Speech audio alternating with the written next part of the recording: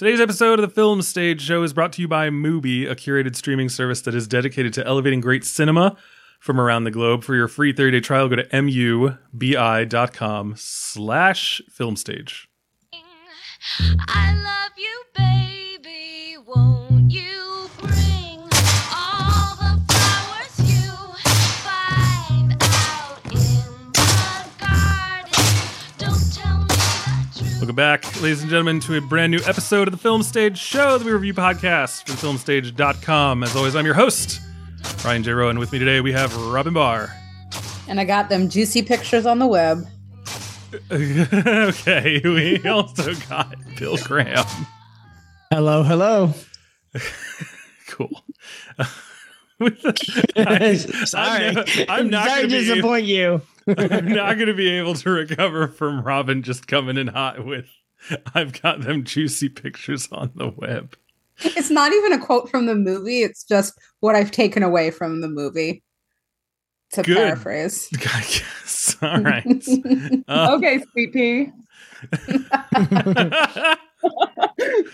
Oh, man. And that is our guest here today to help us talk about Master Gardener. No definite or indefinite article on this one. The newest film from writer-director Paul Schrader. I realize now that I didn't ask how to say her name before we began recording. Diana Drumm. Got it right on the first try. Boom. Fuck yeah. I was worried that you were going to be like, it's Diana. It's Diana Drumm. Boom. I've actually had somebody correct my name to me. And I'm just kind of like, I bold don't as shit. understand. It's just, and also, like, they were just like, well, it's the German pronunciation. And I'm like, I'm Irish. Damn. But no, it's amazing. Like, just the cockiness of people at your own name. Anyways, not to completely pivot, but No, I was going to ask if it's German, so you just answered my question. yeah, no, because like drum, I think is Celtic or Gaelic, and then we added an extra M. as you do. To make Yeah, it 'cause obvious that it's drum. the UMM really feels Germanic, so yeah, Mhm. I believe that. I do have some Czech, but that's a completely different branch.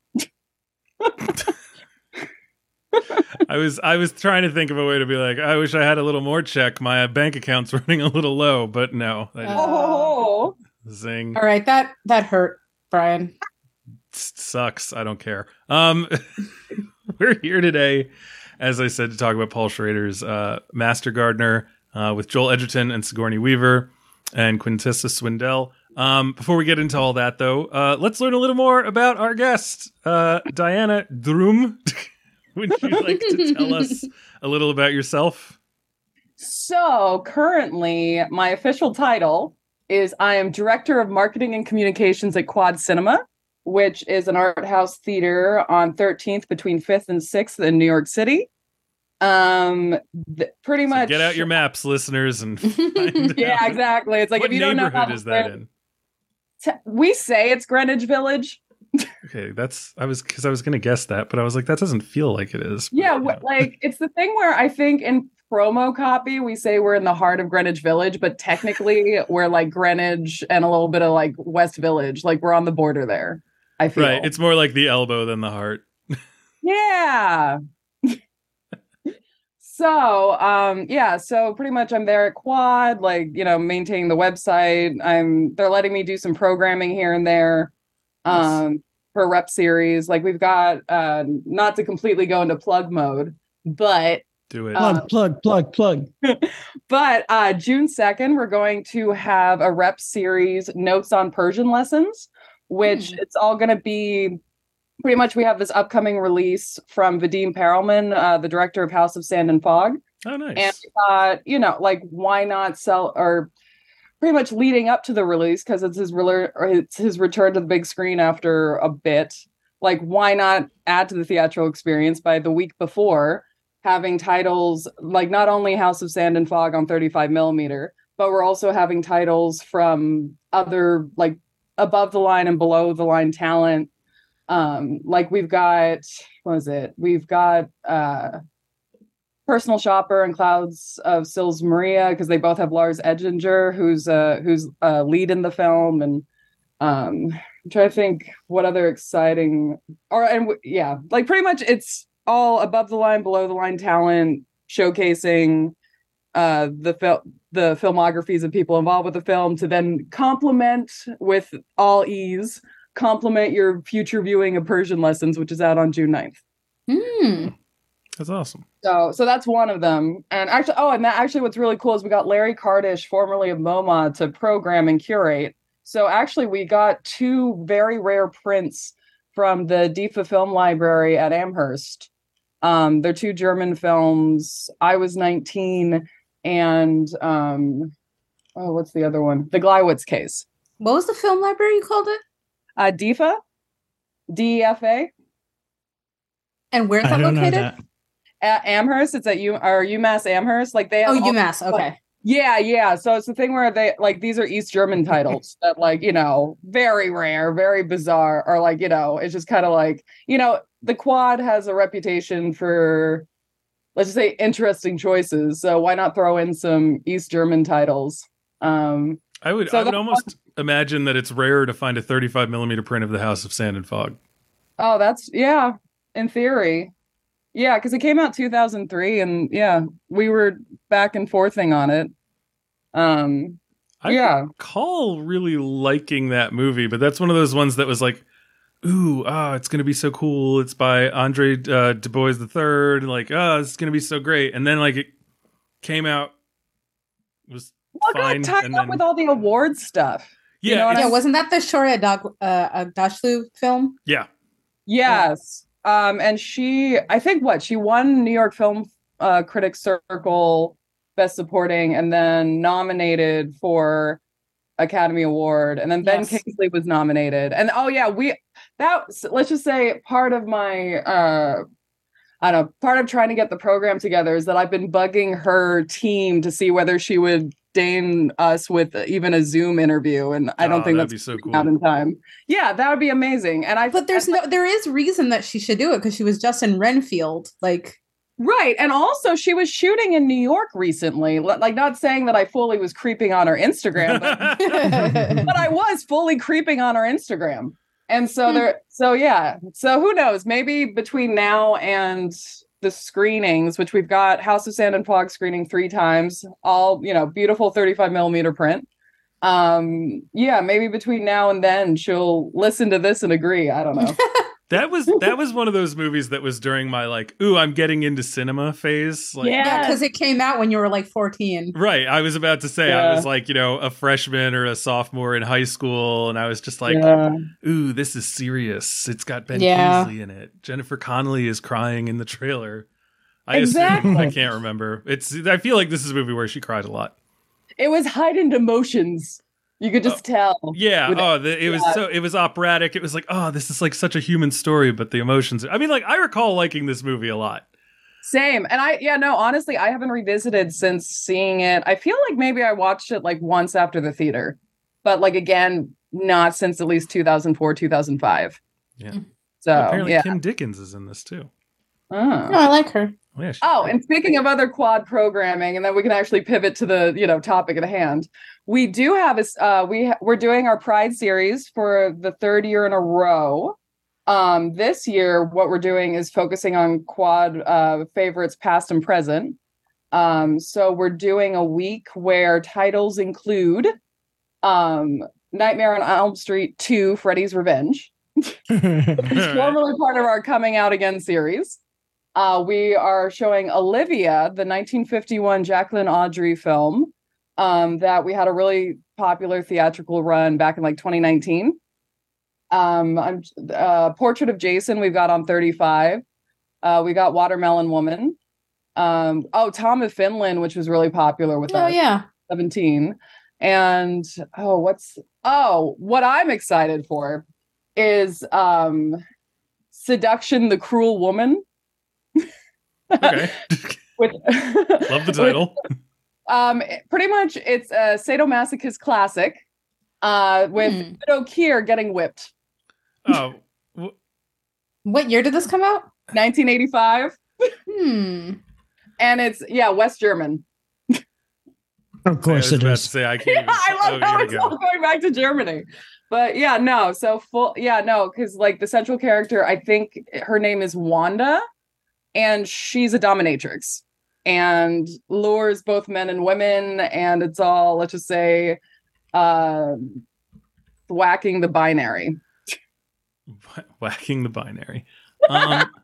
Anyway, so that's those, and that's going to be June 9th to 15th. And then we also have more programming coming up that should be exciting.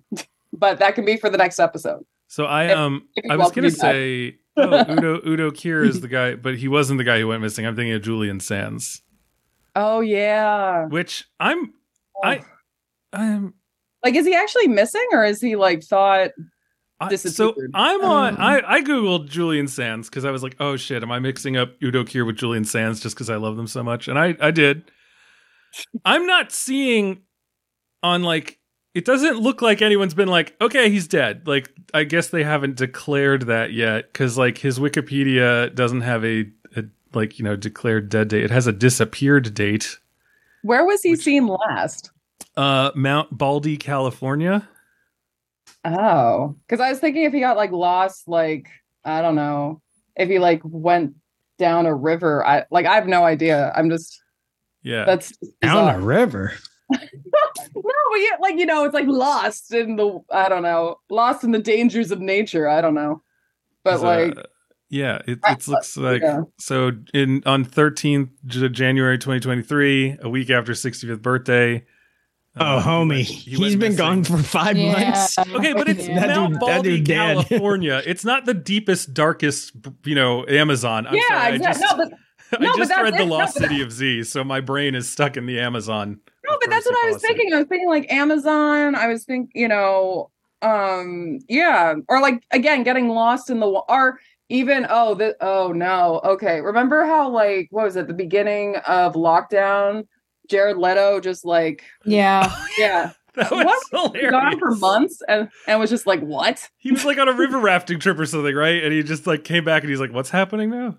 Yeah. So like, I hope it's gonna be, what? I hope that for Julian Sands. I hope that I want him to come back. Lost.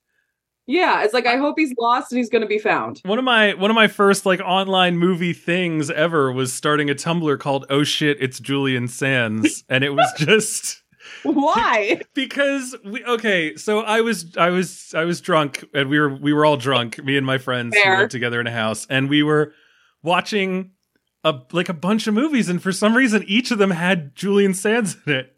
And every time he popped up, we were like, oh shit, it's Julian Sands. And so we said like, yeah, that's the type of thing. Whenever Julian Sands arrives in a movie, you go, oh shit, it's Julian Sands. And then like, I want to say that like the girl with the dragon tattoo is like just about to come out. And like I saw the trailer and I was like, oh shit, it's Julian Sands in the trailer. Yeah, wait, because the like quote unquote Hollywood one, right? The one with Daniel Craig? Yes, the Hollywood one. Yeah. The Fincher. The Fincher, that's a much better way to put it. Thank you, Rob. Yeah, it was 2011, so that was definitely around the time that I was drunk a lot and watching movies when I should have been going to sleep so I could go to my office job. But yeah, there's a point in that trailer where I think it's like a flashback and you just see Julian Sands for like a half second. And in the movie theater, I said, oh shit, it's Julian Sands. So we started a Tumblr to document all the movies that Julian Sands is in. You were definitely the only person in that theater who knew that person by name. Yes, 100%, which is another reason we started the Tumblr, so that we could bring more attention to Julian Sands. I feel like we've already established how old we all are, and now you're just bringing up Tumblr nostalgia. Yeah. I do love that we're all roughly the same age. Yeah, I mean, I was 88, so. Yeah, 89. 87. Bill? Are you 86? Well, 86, yeah. Oh, Bill, you're old. Oh my God, we all would have been in high school together. Wow, yeah. Yeah, but there would have been a pecking order. Bill would have been like the cool senior, and I would have been, what, the junior? Yeah. Yeah, you'd be stressed because SATs. Yes. Robin would have her stuff together. She'd be the stuff together sophomore, and I'd be the freshman. No, sophomore slump. Oh, I pictured Robin being like I can't, ditch, even though I would love to, but I have like a 4-year plan. I need to get into Amherst. Oh, I mean, that's exactly what happened. Yeah, no shit. Exactly. Oh, man. Anyway, we've been talking for 15 minutes and we haven't done any of the plugs and stuff. We're very far away from Thanks for giving me airtime. Oh no, that's we love it. Anyone who still listens to this podcast after how many episodes in are we? 1,003 or something. Yeah, probably something like that. That's awesome. I didn't realize. No, Robin is being hyperbolic. Right. Oh, it was our 10th anniversary. I had the wrong Deca thing in my mind. I recall there being a 1. And it was 0. Yeah, but if it's a 10th anniversary, that's a crap load of episodes, yeah, right? This will be episode 509, apparently. Okay, I was See, close. that's ballpark. Like, if we were doing, numbers and stats for, marketing estimates, that you could round to 1K. Exactly. Wow. Okay. Nearly 1,000 episodes. Yeah. I was only half off, okay? Yes, clearly. That sounds like some real Succession numbers right there. Yes. Oh, yeah. Which we are all... Just, if India was twice the size. That's the thing. Is it more Roman or Kendall strategy? It's a Mattson strategy. Yeah. Apparently, yeah. Yeah. Well, as long as we're not sending each other blood, it's fine. Not yet. No blood, no dick pics, no nothing. Wait, okay. Yeah, but who knows? 2 hours. But definitely marmalade. I really need to date this episode because tonight is the finale. What is just your nutshell prediction? Oh, Just I don't even fucking know. 3 words. Yeah. Drag the egg. Drag the egg. Dude. No, Tomlet. I'm team Tomlet. I think Tom's gonna come out on I Tom. want Shiv to win it all. Who? I want Shiv to win it all. That's because she's your twin. I maybe not win it all, but I want to believe that she can have it all. Like Liz Lemon. Yeah. But she can't because she's fucking terrible at subterfuge. Yeah. She's like, oh yeah, I just got off the phone with them. They sort of are into it. I don't know. I think maybe we need to. And then Kendall does the clear thing where he's like, okay, well, I'm going to call him. And she's like, oh no, don't do that. They're busy. I'm sorry. That episode, I was like, I'm sorry. How was Shiv ever a power player? This is the worst subterfuge ever. That's what's great about it. Exactly. Yeah, she's fucking awful. And this is the woman who 3 seasons ago talked a sexual assault victim into shutting up. I don't know. Yeah. It's very weird. She's had a fall from grace.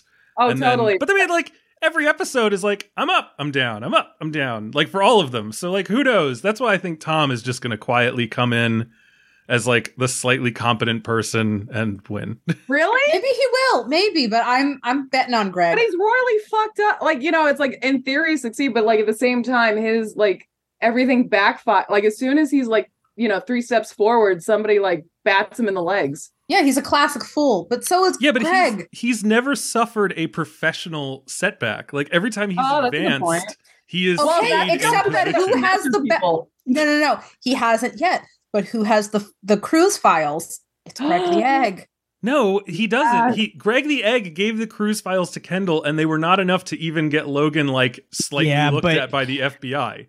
Yeah, but he has. But Tom was telling him to delete some files off of his computer. No, those were the files when that Logan were dialed. Get fired when Logan would. Yeah, but it's the stuff that incriminates Tom. Yeah. No, I thought that was just the files of who was going to get the axe in the Night of Long Knives that Logan was plotting. I don't know. I don't remember anything. Anyway, it's very difficult. Team Roman, except that I think Greg is going to come out on top. I don't know. I like Greg could win. That'd be cool. I don't think it's going to be any kids. Yeah. Maybe you're right. Maybe Jerry is going to take it all. I mean, that would be great. Yeah, Jerry and Tom. Dragons. She just uses the dick pics to leverage to be CEO. Boom. Yes. Dick pics aren't worth that much.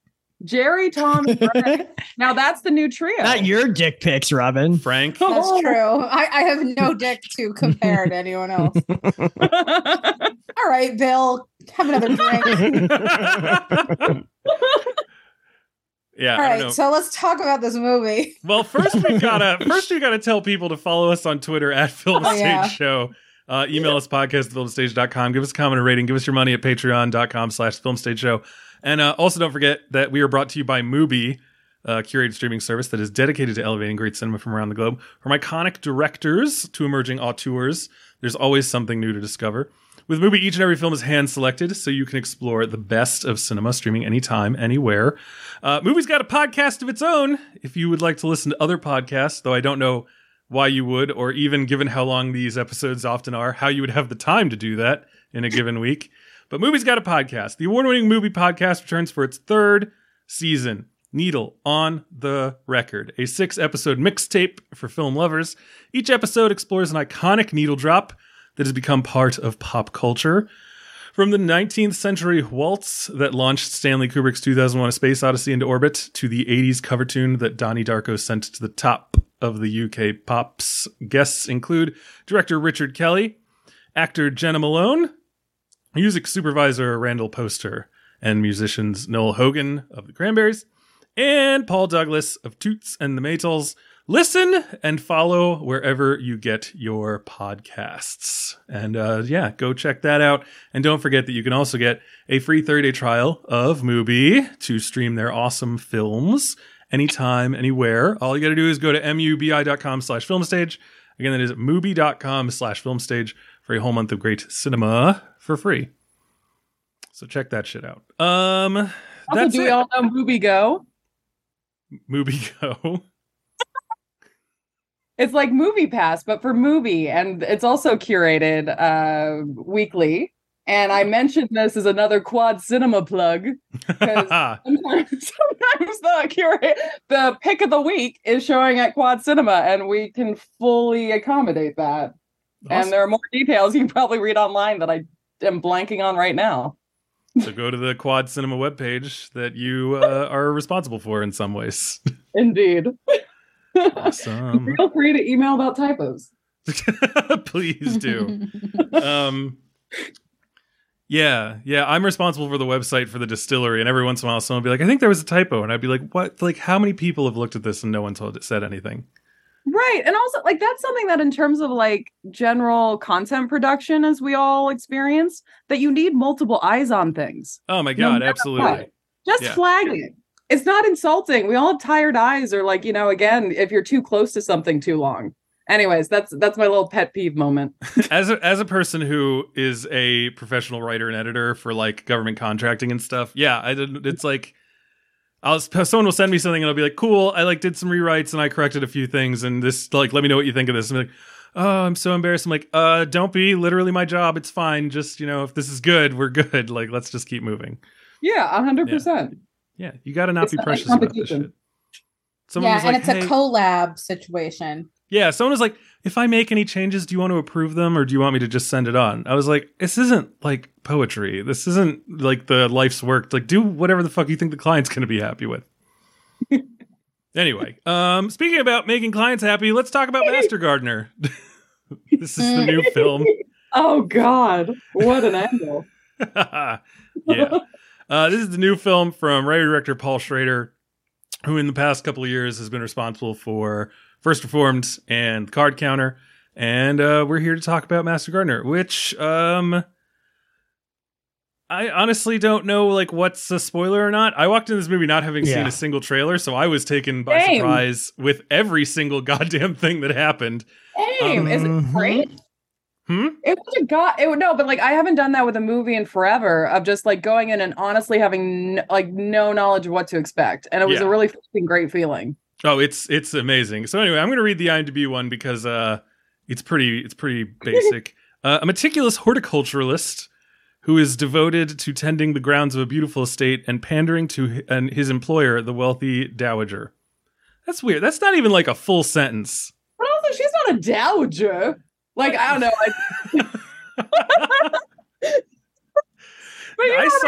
I saw her get called a dowager in like 3 different write-ups on this movie, and I was like, I guess so. Like, maybe? I don't know. Words for like wealthy lady with land. It's apparently, I looked it up. It's like a widow who has like lands and property from her husband who is dead. Yeah, but it wasn't from her husband technically, right? It was from her family. I do not recall, Senator. I don't. Dowager. I think of like Maggie Smith. Yeah, I think of like What's a weekend? I think How of did that become like Spicoli? when I hear Dowager, I think of like Anastasia. Oh my god! So you're thinking Angela Lansbury? Yeah, like the Dowager Empress is here in Paris. Oh, the Dowager. Yeah, she's just it's like a widow of an estate. Yeah. Yeah, it makes sense. She's absolutely, I would say, Sigourney Weaver, absolute dowager. She's got real dowager energy. She's in her dowager era, right? Can we say that? She's giving. Or as my friend dowager. Jacob would say, her do-wagger era. Wait, what? Her Yeah. do-wagger. Wow. Well, when we were in high school, I think we were reading something in our world history class, and our friend pronounced it do-wagger. How would he have known? Beautiful. That's I love incredible. that. Yeah. Hey, Jacob, we love you. Hope you're listening. So that's the movie we're talking about. Here is part of the trailer. The Nandina is a species of flowering plant native to Eastern Asia. The smell at certain times of the year gives you a real buzz. Like the buzz you get just before pulling the trigger. All right, so that is the opening of the trailer for Master Gardener. We're here to talk about it. We begin, as always, with our mostly spoiler-free overall thoughts before we get into more detailed opinions and concepts. So let's start with our guest. What did you think, Diana, of Master Gardener? I liked it. I didn't love it, but I appreciate it for what it was. I thought the tone was nice, which, considering our Sigourney Weaver appreciation, I feel like she really set that tone in a way. I'm trying to think of how to be really cagey but engaging right now in terms of discussing. just go with your guts. Encaging. Oh dear God. Well, in a way, that's what the film is. Yeah. Caging. Because, like, you know, it's like with the themes involved, like, you know, the twist that's 20 minutes in, which we're not going to specify. Yeah, like you kind of go in with, like, I don't know, it kind of feels like a short story without, I don't know, it's not like quaint is such a wrong word for it, but it kind of feels that way. Or at least I think there is a quaintness to this movie, but not at negative though. Yeah, like, and it might be just because of it, like, also I thought it was going to lean so much more into the horticulture. Or just like, especially because, again, it's like not this, but it's just like in terms of the opening and just, again, like with that little bit of the trailer and like, you know, some of the monologue early on, that is just like, you think that there's a bit, it's gonna like over obsess on certain things when it doesn't. And it's very thematic, which I think is why I keep thinking of it in terms of like a short story. And again, why it's a like but not love. I don't know. I like that saying it's like a short story, because like my favorite movies feel like short stories.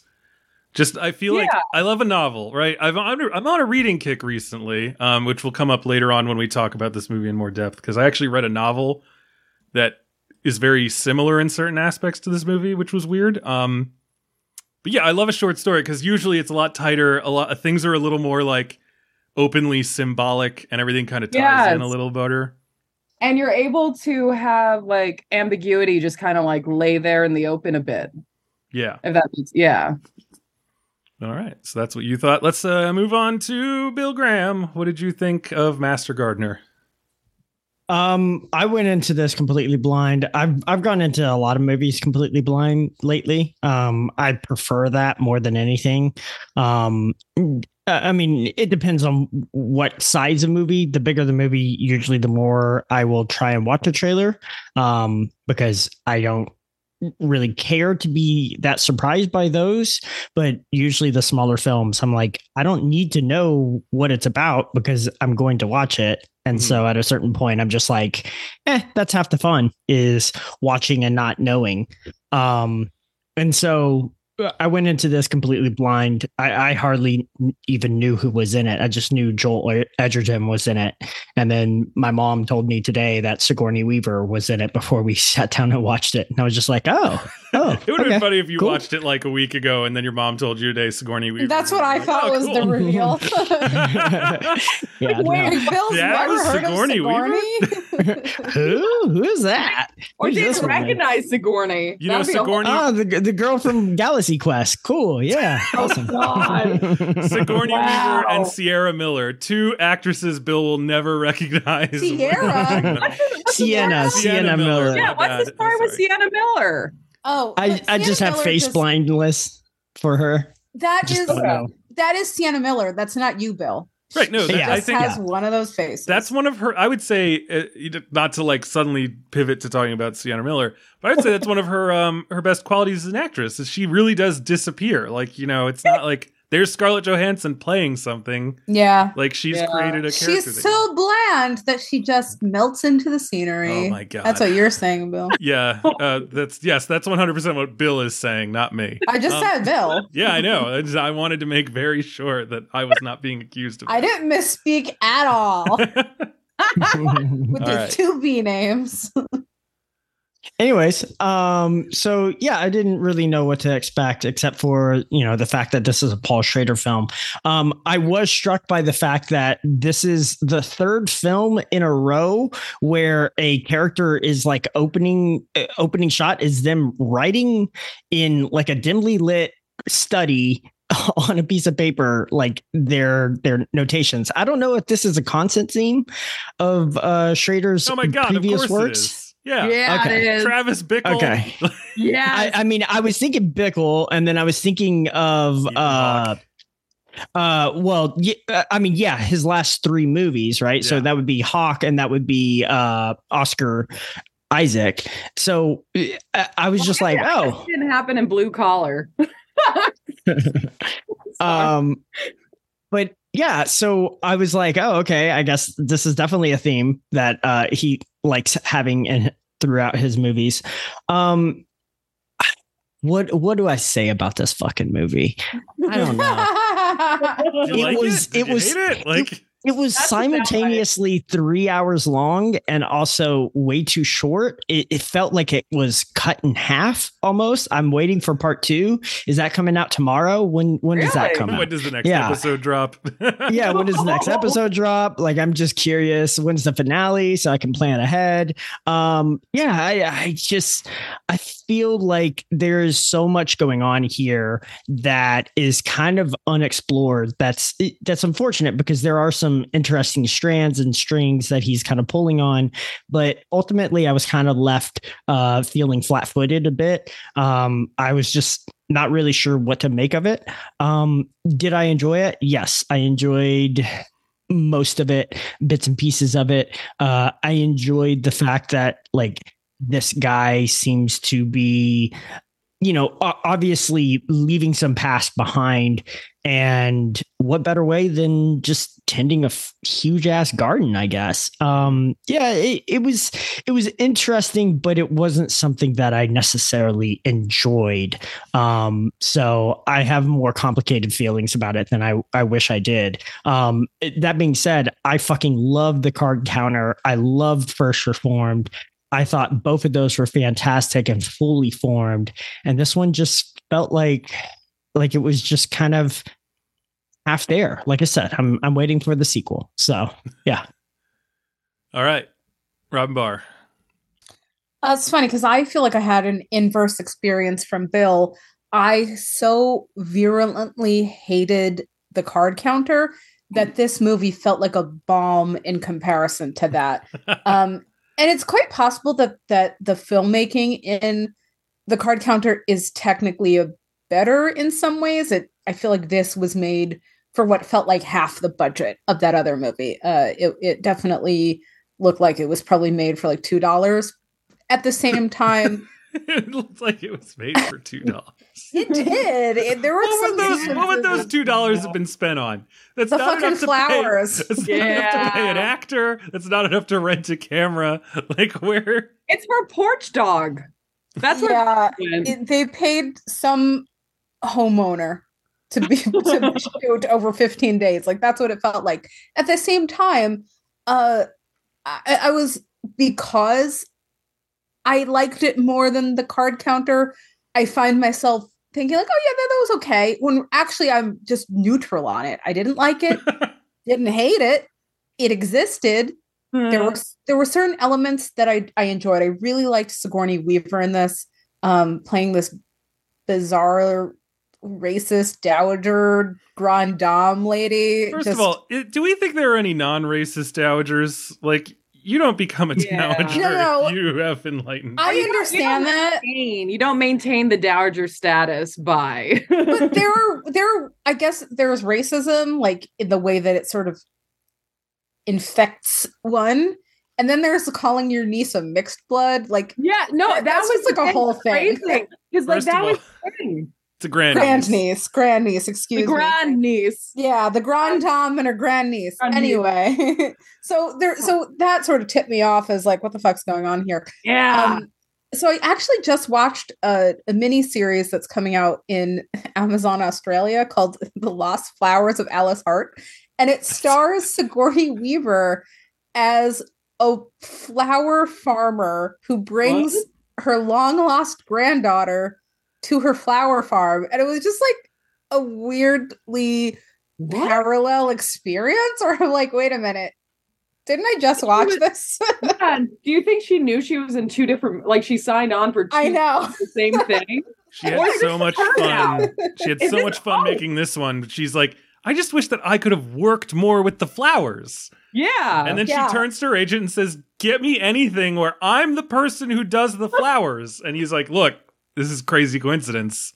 Guess what just came across my desk? Exactly. So there's just very interesting parallels to these stories. And I really liked the Alice Hart, mini series, because let's say it's much more my speed, based on a harrowing novel kind of thing, and it deals with abuse and stuff like that. So she plays almost like this two sides of the same coin, or like a Janus figure, because they're both assholes, these two characters that she plays, but in Master Gardener she's like, I don't know, much more just like a societal evil in a way, and in the other one she's just like a really manipulative, like psychological abuser. So it's just so interesting to see how she's playing these two characters off of one another, even though I'm probably like the only person on the planet who's seen both this series and this movie. So she really struck me, and I liked her a lot in Master Gardener. I feel like Edgerton is, he's there, he exists. Swindell, she's playing, I think they and he are their pronouns. I think they are playing just like they're absolutely doing their best for a character that makes no sense whatsoever. And everyone kept saying like, oh, there's such a twist in this movie. There's a twist. And like, I don't even really know what the twist could be defined as. And we can talk about this in spoilers. Maybe it's just so obvious that I didn't even think of it as a twist or something. But I would really like to discuss what we all think of as like the turning point, because there are a few here. It's just like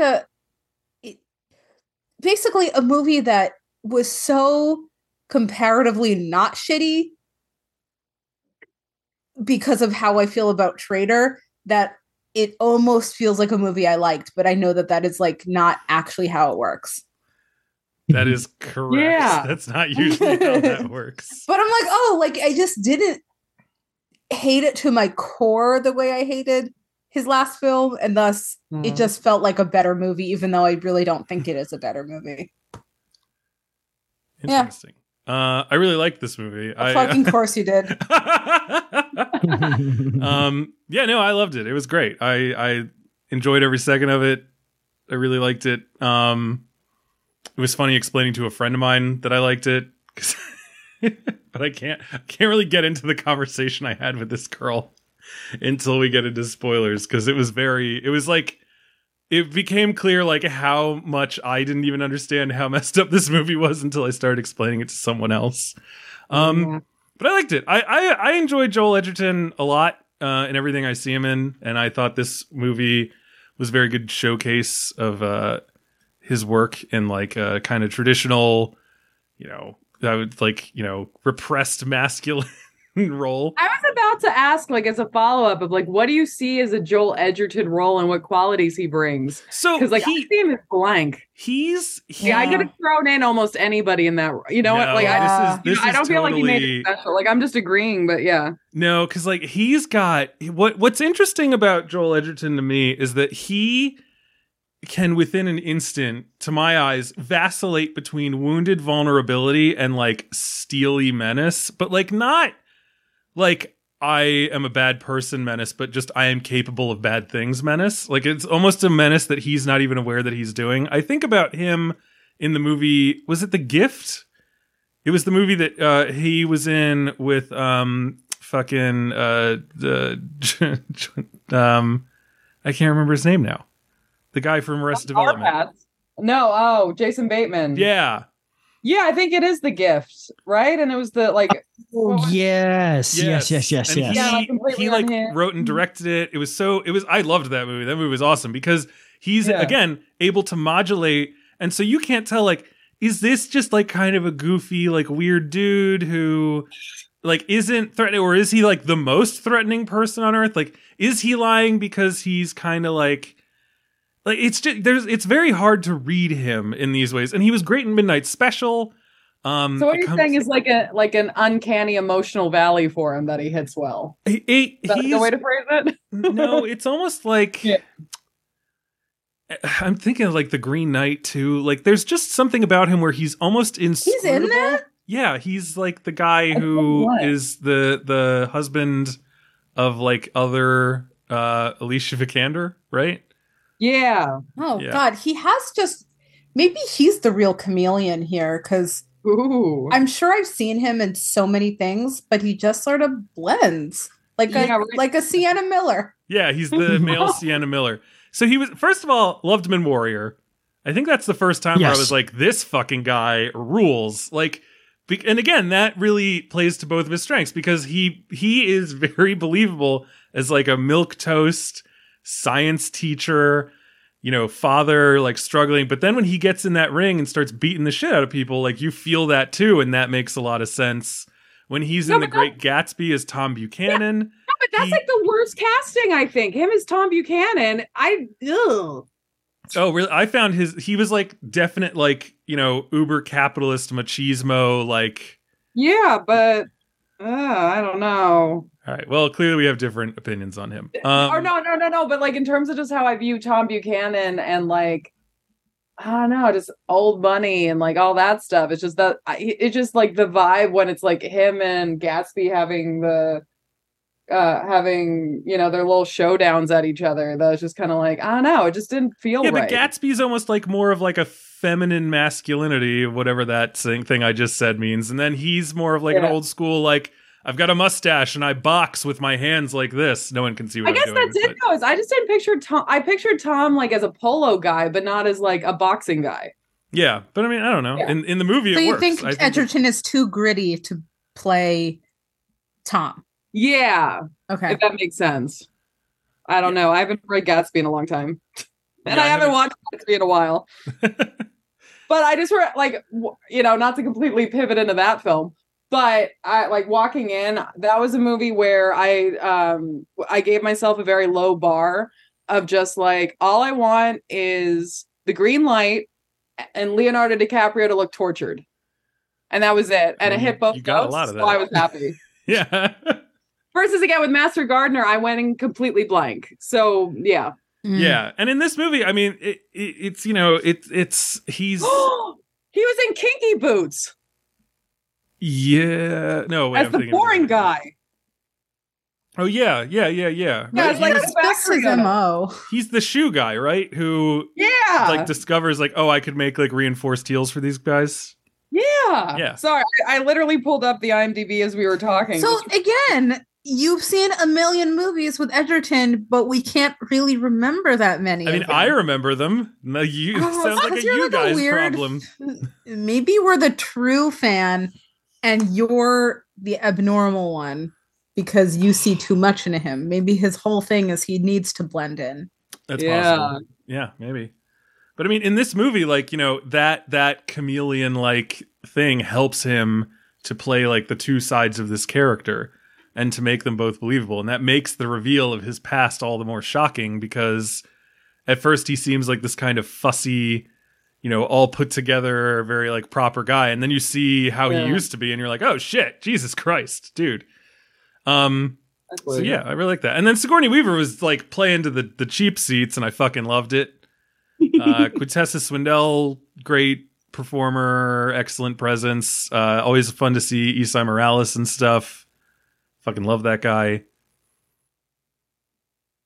Yeah, I don't know. I liked it. You know, I like my symbolism explicit. I like my Yes, because you're such a literary boy. yeah. I fucking love it, man. Like, what do you think of his Joel Edgerton's character name, which is Narvel Roth? What a fucking name. It's That's not Orville. Is that his actual name? Or I can't remember. Is that his name in the, or like, is that his given name or is that his pseudonym? that is his pseudonym. That is not his Christian name. Right. Okay, yeah, he someone fucked him on that pseudonym.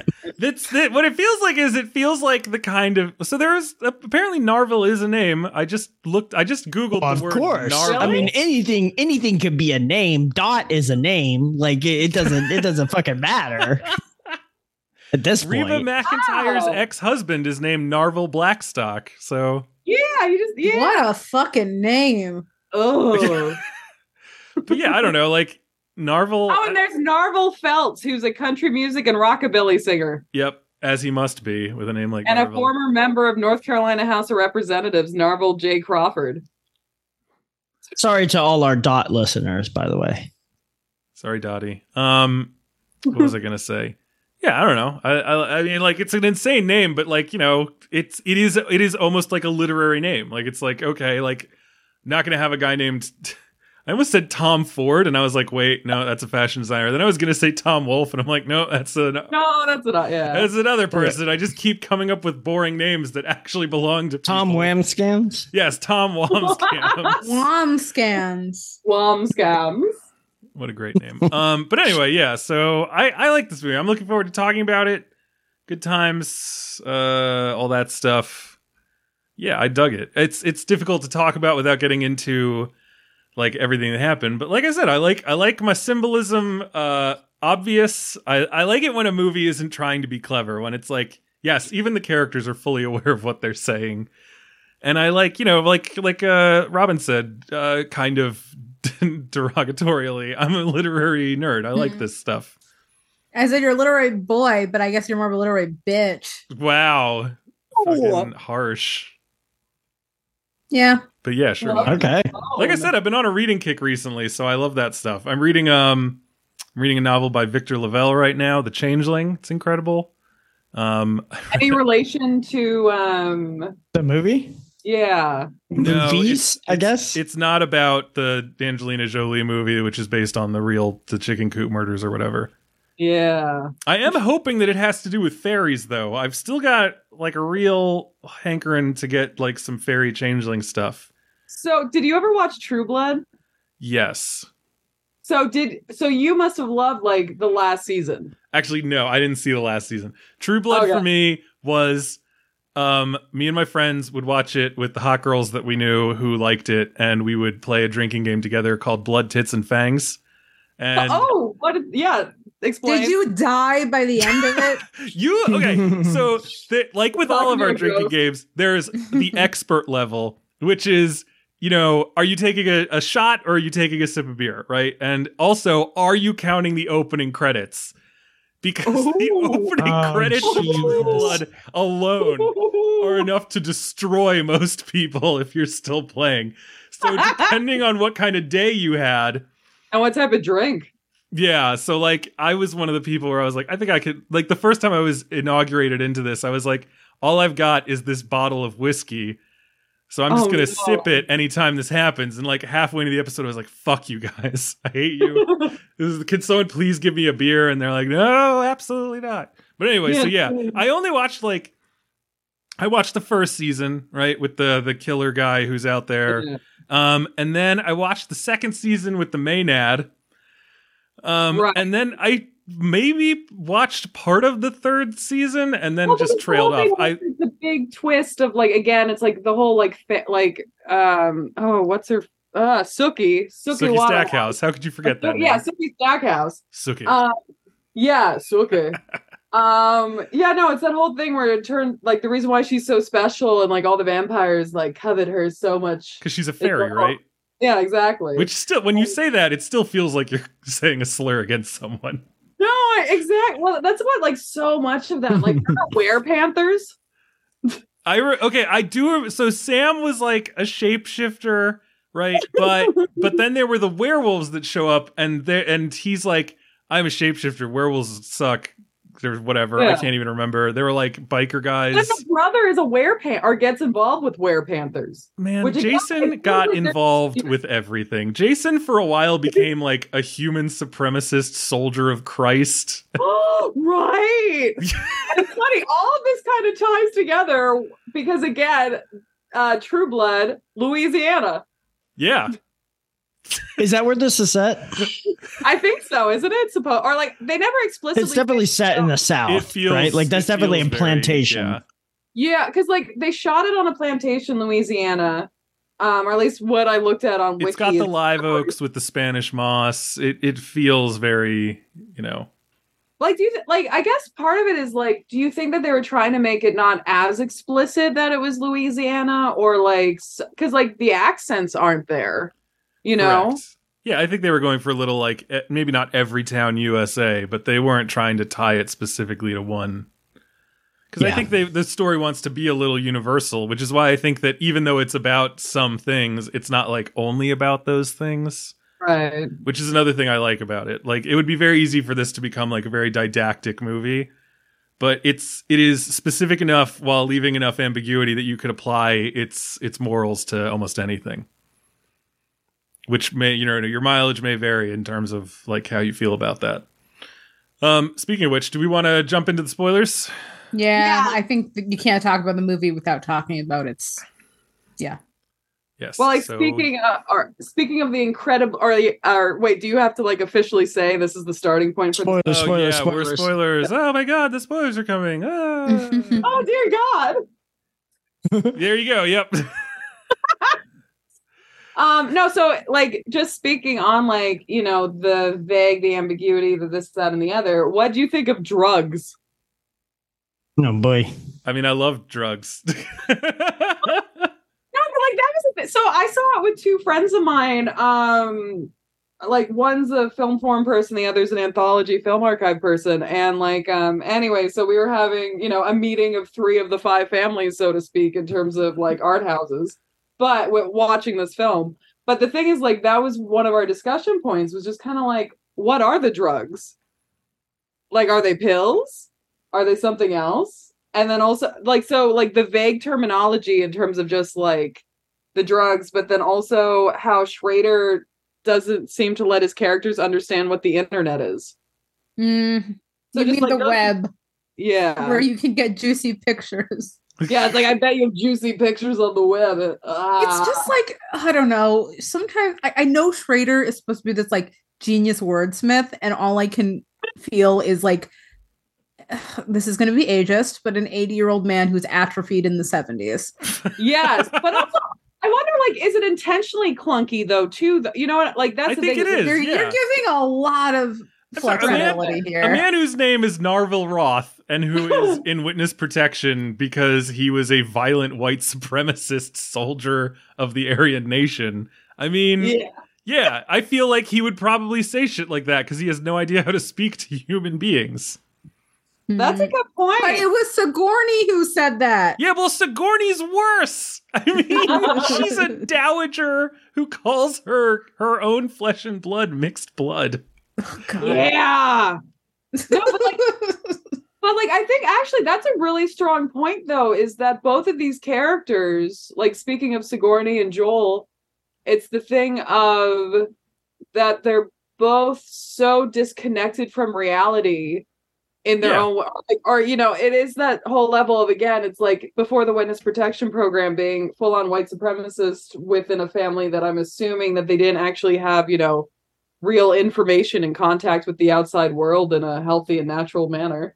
And then then you've got Sigourney the Dowager, who's in her gilded cage that is whites only. I like how we've just agreed that she's a dowager. At first we were like, is she a dowager? And now we're like, yeah, it's fun to call her it. Yeah, So, she is the dowager. I think it's it, though. It's like we're embracing it because it's just so much fun to call her that, as you're saying. It's like, the dowager. Absolutely.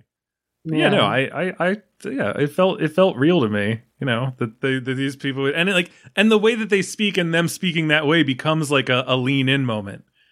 And maybe that's just like, clunky writing working in the film's favor, or maybe it's, the film actually, being smart about what the type of thing that's going to make us want to know more is. Well, speaking of these two, and that now we're in spoiler land, what do you guys think of them being an item? Who, like Sigourney and Joel? Yeah, Sigourney and Joel. And because I was reading, I think it was an interview with Schrader in Filmmaker magazine.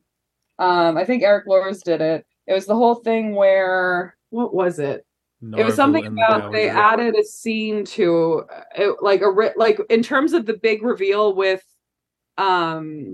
I'm trying to think of the best way to phrase this for listeners, but I also want to plow ahead. The big reveal of his tattoos that reveal himself to be the white supremacist. No, we're fully in spoilers by now. So no. But I was thinking of in terms of if somebody's listening, whatever. Anywho, yeah, doesn't matter. We learn that he is a white supremacist because at some point we see the many, many very explicit tattoos. Right. So what's really interesting is apparently with an earlier cut, it was the thing where it's revealed when they go to what did she say to him? Take me to bed, sweet pea. Yeah. Mm-hmm. Yeah. When he takes her to bed, that's when it's the reveal. Versus, gotcha. Yeah. Versus, I think it was a genius move in terms of having the tattoo reveal before we find out about them being an item or a back item or whatever.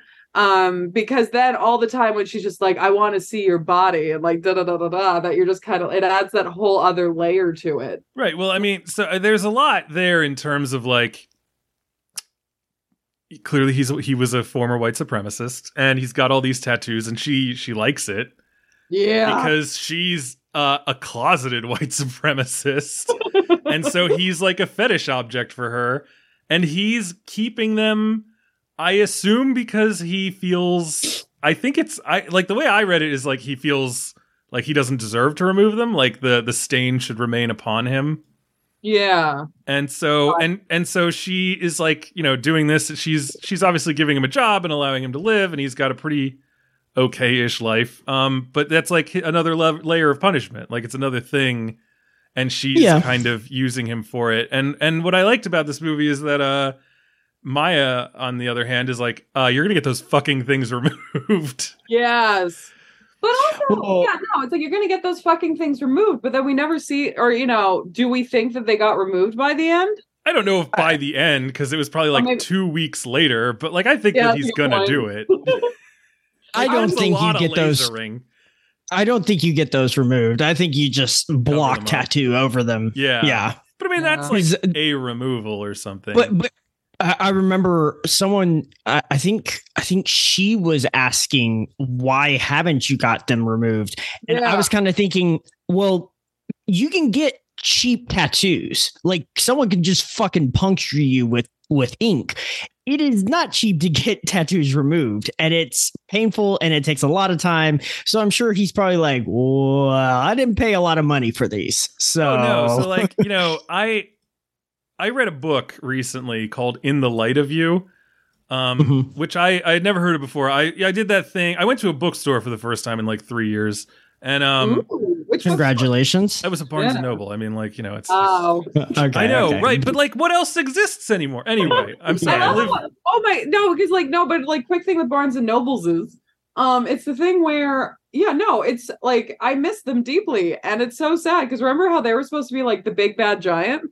And now, Anyway, Now they're sorry. like but the scrappy upstart. But I don't know. I feel like I just live in the land of the indie bookstore. Like it doesn't even occur to me. Right, I'm sorry, Well, you Boston live in and the New York Boston City, area, like, yeah. I where live- your library Well, has sorry, we have a tea lot of service. students.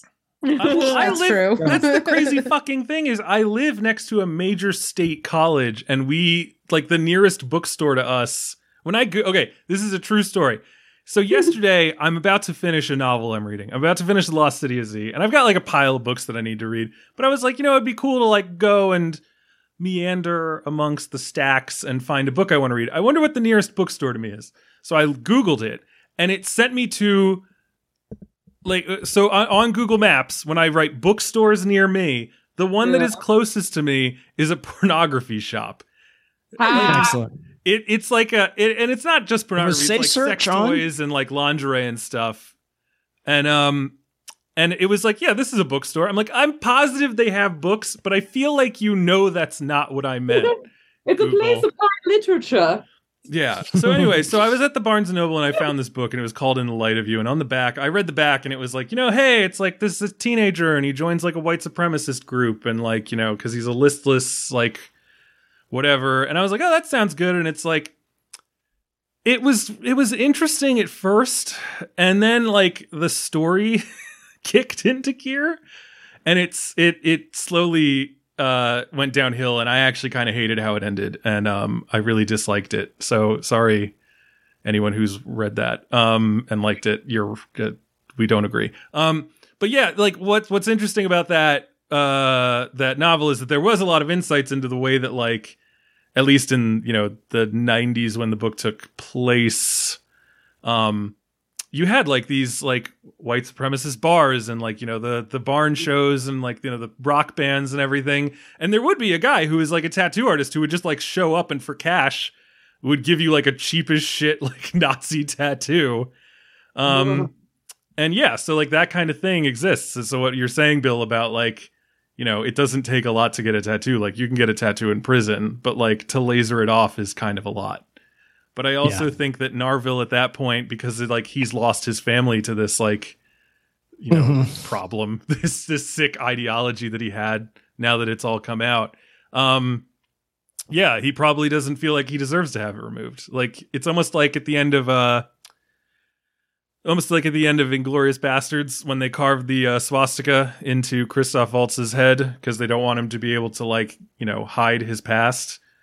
Sure. Joel Edgerton has created a thing that will keep him away from people because he knows that if he like ever, again, symbolism, if he ever truly becomes vulnerable and takes off his clothes, they will be repelled by him. Now that's the drinking game of this episode, by the way, is symbolism. Symbolism. I love the symbolism. I like when he talks about flowers. Well, there was the point where in his writing, he says like, we thought that 150 years was the lifespan of a seed, but then we found seeds that were like frozen in the permafrost for like thousands of years, and some were cultivated and came to fruition. And I was like, yes, symbolism. Even in the flintiest and darkest of hearts lay the seeds of possibly love and redemption. Okay, well, I just watched an Australian miniseries about an abused little girl who lives on a fucking flower farm. Like, symbolism. I'm just saying, it's all symbolism. Like, It's how many very- times can you compare a vulnerable young girl to a wilting flower? There's certain things in this world that like can never be talked about where it doesn't feel like symbolism.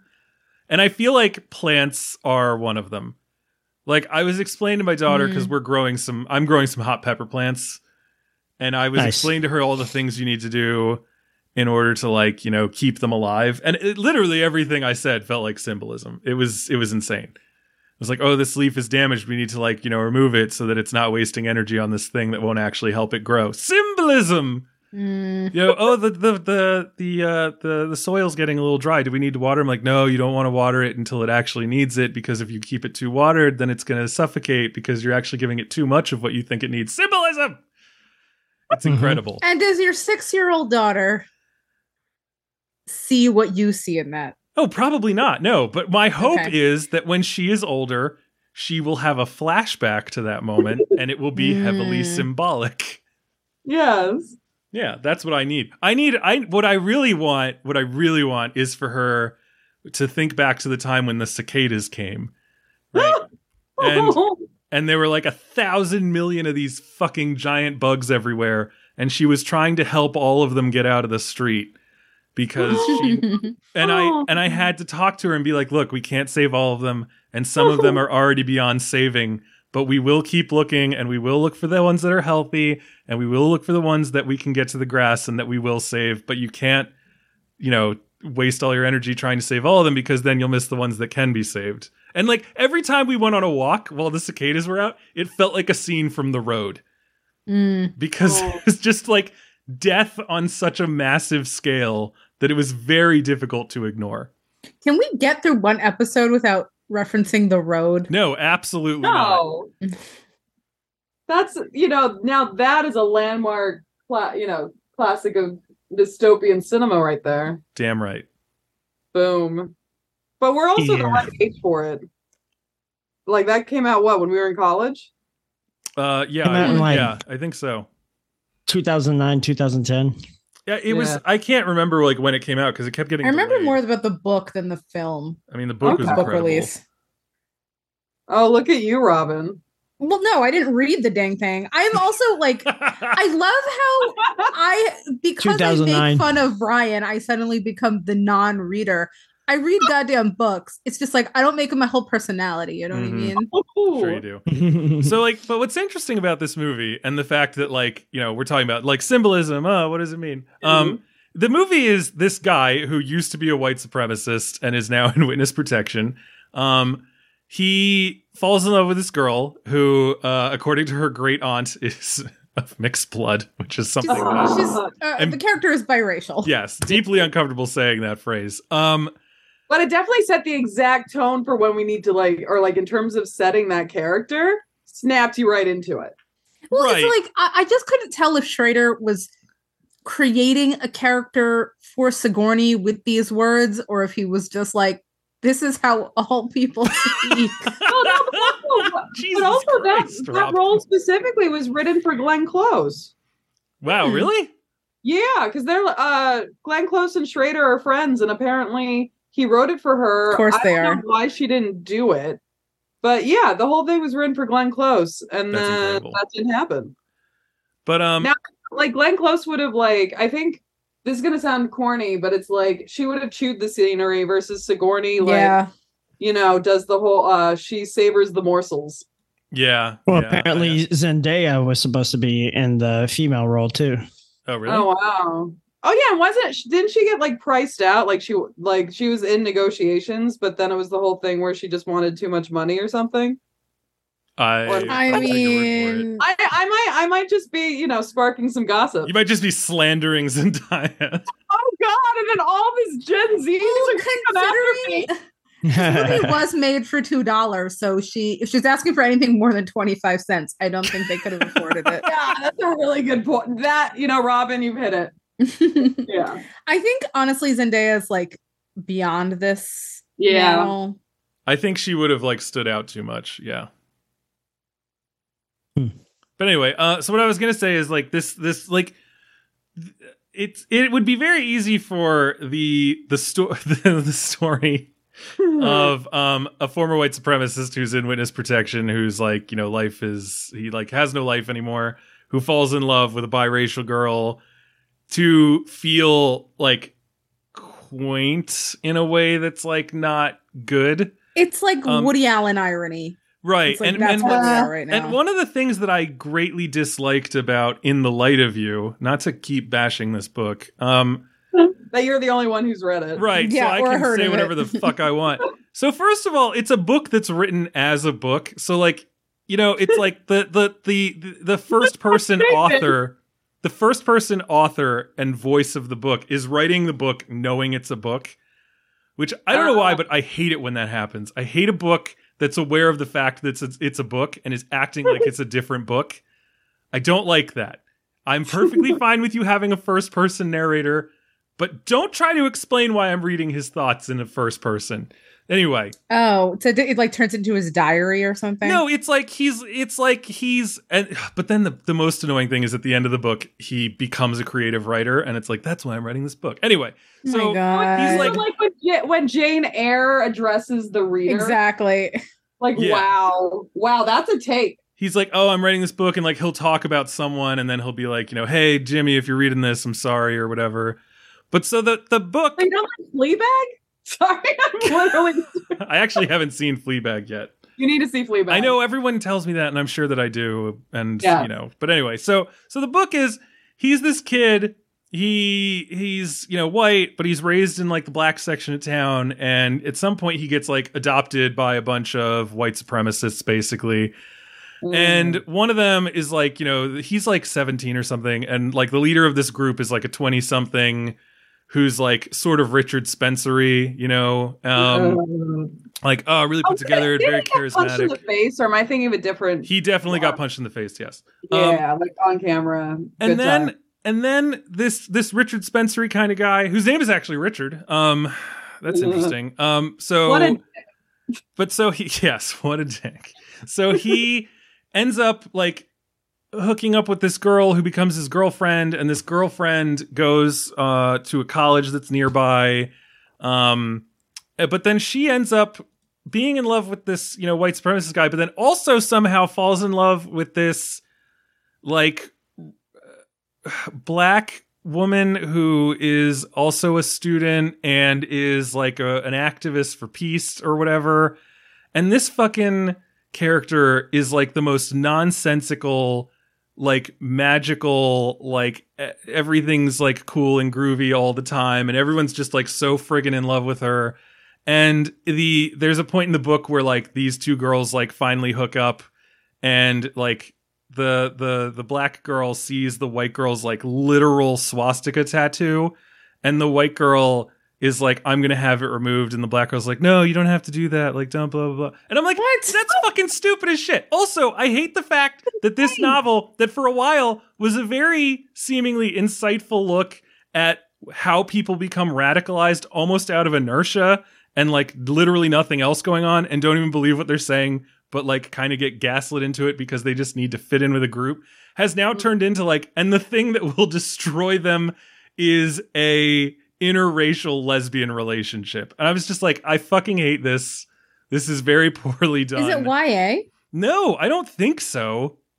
I don't know. Maybe. No, I don't think it was. It wasn't in the YA section, but like, who even knows? It was like, but I was reading it, and like, as soon as I realized what was going on, I like hated it. And then like 40 pages later, it was over. And I was just like, thank God. And it's annoyed the shit out of me. So I'm actually slightly glad I'm allowed to talk about it now. Because I can exercise all these feelings that I have not been able to scream out at anyone else. But like this, like, so when in this movie, when this girl finds out that he like used to be a crazy ass white supremacist whose body is a map of hatred, she reacts in a way that a human being would, which is vicious rage and hurt. And my watch is yelling at me now. I don't even know what the hell my watch heard me say. It just started screaming at me. But yeah, I like that. I like that it's like, yes, let's allow this person to react as a person. yeah. And to then demand that, like, look, I like you as a person. I liked you before I knew all this shit about you. But like, you got to get rid of that fucking shit. Like, I don't it's know. horrible to have At around. the same time, yeah. is it realistic? I'm sorry, I don't even want to say realistic. Does it make sense for somebody who not like who I'm gonna say I don't even want to say here. Okay. Do it. I get that unlike Sigourney Weaver's character, this is a character who has a reaction and is like, oh shit, like this is a bad thing. But I don't think somebody would stay with him. Right. It doesn't really make sense. It's one thing to have that reaction, but it's another thing to be like, oh, it's cool. Like we'll figure this out. No, first of all, she's like what, 22? If that, it's just not likely that someone of her generation, and it's not likely that a young black woman. Yeah. I mean, I don't know if I should say that either, because like I'm not a black person myself, but it just seems like a fucking fantasy on Trader's part that a man would like this would have redemption by being accepted and loved by a person who was in a group that his ideology hated. Like it But I don't think that her love is the source of his redemption. is it not? I don't think so. The way, because Also, like, I feel like that is bullshit because also Yeah. we saw the same thing in Card Counter, which is another extremely problematic man with a history of abusing others who is quote unquote saved by the love of a black woman. right. But my thing is, it's not like he's in a white supremacist group and falls in love with her, and then like everything changes, and he's like, "Oh shit!" Like, you know. Well, yeah, he's be already racist in anymore. WITSEC. Like, Right, is but I he- think that. But did he turn because he really didn't feel those things, or did he turn because that was what was like prudent for his legal situation? It felt to me like he had a moral awakening, and that's why he did it. Like he goes, he kills that guy. He doesn't kill the guy's family, which I guess is like very low bar to clear, but he clears it. And I think that's when he has his moral awakening and realizes, oh, God damn it, what the fuck am I doing? And I think that like he like helped, they said like you helped like completely dismantle this fucking shit, but you're not out of the woods because anyone who wants to make a name for themselves can say like, I killed this guy, because he's like apparently the biggest turn that the government had in like taking out all these white supremacists. And I think that you don't go to that level and help to that extent, and then have your not parole officer, your like case manager literally say like, man, I wish that you weren't in witness protection because I would love to trumpet how fucking great you are. Like, you're awesome. We love you. You've like never had a problem. You've really like been a model guy. I think that he has fully and honestly changed, but he's never able to say that, because to say that would be to admit that he had been a certain way in the first place. And I think that he is who he appears to be when we first see him. And, you know, it's not like he reacts to this young woman with like disgust when he first sees her, but he doesn't have like the Edward Norton going to jail thing in American History X, where like he meets a funny black guy and so suddenly he's not racist anymore. He's open. He's fine with everyone. Like, he's got a black woman on his crew already. Like, I think that this is just a point where he's finally met someone who he feels able to give a full picture of himself and trusts that she will be able to accept him in that way. Okay, maybe that's correct. Maybe he is already quote unquote redeemed before he gets with this character. At the same time, would someone in her place accept that? Like, okay, Right. he's changed. You, even if you felt like he did change, most likely somebody with that history, it's just going to be like an automatic no. I mean, To perhaps. quote Liz Lemon, deal breaker. That's Yeah, a deal I breaker, mean- ladies.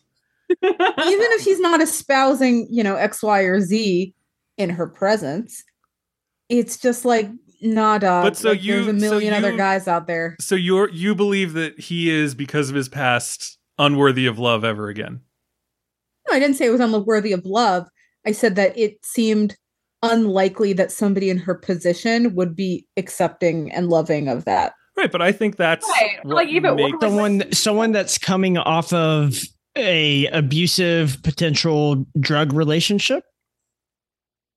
Well, that just like that makes her even more vulnerable. But like, Exactly. yeah, no, Maybe, but it's still, I feel like it does disservice to the character in a way.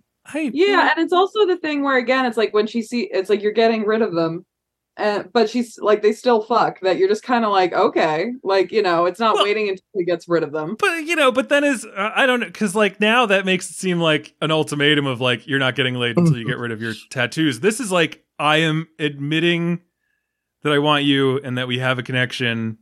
I also really want you to get rid of those. And he's like, I will. And I think that there's something to her hearing that and believing it and him saying it and meaning it, that's just as important as it actually getting done. I agree. But again, okay, he's cured. He's a good person now. He's poison has been pulled from his veins. I don't know. Like it is. He gets the fucking things removed or changed. Does that actually mean that she could love him? I don't know. It seems again the a movie fantasy. posits yes. Yeah, but it's just like that is a flaw of the movie, I think. I think that, I mean, I don't know. I mean, like, the question becomes, do you think that that's a thing that could happen? And I would like to believe that it could, I guess. I don't even think it's a question of, do I think that's a thing that can happen? I think I have to remove myself from that, because otherwise then Star Wars becomes just, like, what the fuck? So I think in this world that the movie has created, I think this woman has a troubled past, right? And this is, I mean, we can say pie in the sky, this is a fairy tale romance that like ends happily ever after. Or we can say that this is something that ends in a month. I don't know which one this is, but I'm not going to sit here and say, oh yeah, they're getting married and they're together for the rest of their life. I mean, I don't think that's what this are. So sure. Well, don't we fucking all? I mean, every time you get married to somebody, you're like, all right, this is the one. Oh yeah, I know. Hopefully. And sometimes it ain't. Yeah. Yeah, look what you're talking about. I was about to say, by the way, if I know exactly what I'm talking about. But I'm the most divorced man that's ever existed. I just think in this film's world, I think it sets up that this is a romance that I can believe in, because this is a fucked up world where a guy, with Nazi tattoos all over his back is suddenly interested in a black woman. Like, I'm like, okay. Yeah, I believe he is. I sure. Like, but you don't believe that she could ever. I believe it. I don't believe that she. I don't believe that she could so easily forgive. Who said that's easy? So the issue, one of the things is that she falls for him way before she ever knows about his past. Yeah. So then she hasn't fallen for him. Then it's mere attraction. But speaking of mere attraction and treading into some waters, age gap. Mm-hmm. What do we make of that? Like, she's what, 20? It's like the least of their problems, but I know it is the least of their fucking problems. And he's supposed to be like the mentor teacher, and she's supposed to be training. Like, there's so much there. There's a power dynamic because he's her boss. There's age gaps all over the place, because him and Sigourney have a pretty big disparity in terms of age as well, don't they? Yeah. And then also she is his boss. Yeah. Oh man, see, this is a toxic it's all environment, over, guys. I think it's all over the place. Yeah, no, I don't know. I don't even want to call it May, December. Perhaps like May, September. Like, I don't know. But like, I guess that's it though, is because like, Sigourney, when she like attacks their budding flirtation, whatever, like specifically says, oh, you're like Humbert and Lolita and blah, blah, blah. And like, speaking of, as we're talking about literary references and symbolism and all that stuff, it's like maybe because it was like she said it so clearly and concisely that then we were able to kind of just like keep moving on with. Well, I think that like also, in a way, it kind of like sweeps away, because it is that thing of just kind of like seeing the age gap and then being like, oh wait, but she's not a 13-year-old girl. They're both exactly mature adults, blah, blah, blah. Mm-hmm. That's so having that line is almost like, it kind of negates that sort of thought train that could happen. Right. Because you're like, oh, it's weird, and then she like brings up Lolita, and you're like, okay, but it's not that weird. It's not like it's not Call Me by Your Name or Licorice Pizza. Like she's a full-on adult. Yeah. Which it's good that and actually in terms of like establishing that, it was interesting because like it was the fact that Sigourney Weaver had what was it, a photo of her as a girl, and then it was the whole thing of like, oh, how old is she? And it's like, I don't know. I know. Which again just lets you know what kind of person Sigourney Weaver is. Then again, I feel like I wouldn't be able to accurately say what my actual niece's age is. Sorry, Grace. Grandniece. What? You're a terrible uncle. Yeah, Yeah, I'm seriously. the fucking worst. I don't know what to tell you. I think she's 10. I don't know. She's got a birthday coming up, so I'm sure someone will say it when that happens. But yes, like in terms of the like how they like that's the thing in terms of establishing all these characters. It's the fact that again, it's the vague terminology, the cloaked in symbolisms and things to get symbolism back in. But it's just like it's interesting how vague it all remains, but also you can still like the way that it's done, you can still keep going with it without asking to. Actually, something that was kind of funny. What was it? They were at like when they go on their very Lolita-like road trip. By the way, it's like he absconds with her. Anyways, got to get her away from them drugs. Yeah, which again, what drugs are they? Yeah, it's so fucking big. I don't know. She's definitely not on meth. It doesn't seem like it's cocaine either. I would definitely say it's some kind of like opiate, probably. Yeah. Especially with the way she's going through withdrawal and like her kind of like snapping at him and then coming out and being like, "What? What's the problem?" And also like how she was so easily able to just like throw it out the window. Yeah. Yeah, it's something small. Yeah. It definitely like clattered on the ground. It definitely wasn't like a full-on bong. It's just she just takes out like a fucking 4-foot-long massive water pipe and throws it out the window. Fine, bro. Whatever. No, I'm sure that it's some sort of opiate. Oh, okay. So going back though to the which comes from a plant. I'm sorry. Yeah, it's all natural, man.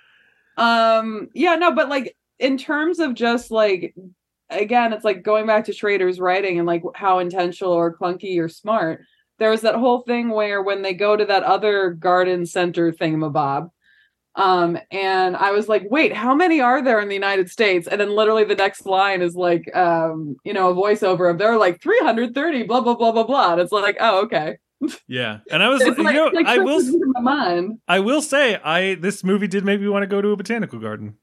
I want to go check some stuff out. I honestly had no idea there were that many because I think of them in terms of like, I don't know, Monticello having like gardens and stuff, but I never thought of them as like individually, like not necessarily tied. I guess, the one in the film is tied to a historical estate, so to speak, but like also the whole thing is the gardens. I have no idea. But I didn't think that there were botanical gardens around the United States that much. I mean, it's funny because like America's in DC, people are like, oh, like the botanical gardens, but I always assume that like almost like every city had like a natural history museum or something. Right. It's like, yeah, you get like one a city. That's fine. Like, but it has to be a big city, like a metropolitan city. Yeah. But it makes sense that like, some of these like old estates would have their gardens. I'm sure that there's a fucking Astor something somewhere that has a garden attached to it. I don't know why the Astors were my go-to, but there's botanical gardens everywhere. Yeah, are there any Astors left? The fuck is an Astor? You don't know the Astors? Well, what? Mary Astor had kids, right? But the Astors isn't Jacob Astor, right? Yeah, the Astor family achieved prominence in business, society, and politics in the United States. Yeah. Well, Jacob was current head is William Astor, 4th Viscount. What? Oh, Viscount. Oh, sorry. Dowager. And it turns out I'm the one who can read all along. Yeah, John Jacob Astor is a guy. He's like, oh man, like the Wikipedia for this is deep. I will say, Bill, I don't know where you grew up, Diana. I think probably the South of Virginia. Or I moved up and down the East Coast. Okay, yeah. So I'm also an East Coaster. Like, you just pick up on these old money names because they've infiltrated everywhere. Yes. You may not have the same kind of like snobbery built into Texas in the same way. Which is probably a snooty thing for me to say. That's because William Austin, Houston, like all those are like the founding fathers of Texas. They got like it's everywhere. A different, like what you're describing is kind of like William Penn of Pennsylvania. Well, like what we're kind of alluding to is just it's these people who like I'm thinking, J.P. Morgan, Oh yeah, and like the robber barons. There's like Yeah. Meriwether is like a big and one in the Carnegie DC and area. Vanderbilt. Well, JP Morgan was new money. I'm talking about like old money, like Yeah. the founders of Boston kind of. Oh, indeed. money. Like, what's the women's hospital that has interesting names involved? with it? Brigham? Yeah. Like Brigham's a very Boston name, right? Mm-hmm. Yeah. Yeah. But like, no, but like, or like even, I don't know, like, I'm trying to think, like, you can go around like Long Island and New York and stuff, and you'll see all these names that keep popping up at all these different locations, and it's Yeah, all like these Gansevoort English. and the Astors and like Astoria, Queens is named after Astors. Mhm. The Waldorf Astoria is Exactly. Meriwether Post is a big one down here. She was fucking rich as shit. Oh, wasn't she? She's the one who had Mar-a-Lago, right? Yeah. Yeah. Yeah. And she was the owner of General Foods Corporation. Like Post is Post, Post cereal. But again, by Robin's Boston standards, that's new money. Yeah, Yes. it is new money. Robin's got the Beacon Hill register. Exactly. And You didn't come over on the work- Mayflower, your new money. She's actually she's responsible for like a fuck off massive estate here that is a like Russian art history museum that I need to go and see. I'm Wait, why surprised is you there a haven't yet. Russian That seems like it screams you. It does scream me. It screams me really loudly. And I don't know. She was a Russophile, so she got a bunch of stuff. There's there's a bunch of Fabergé eggs there. I need to go see these things. It's in Rock Creek Park.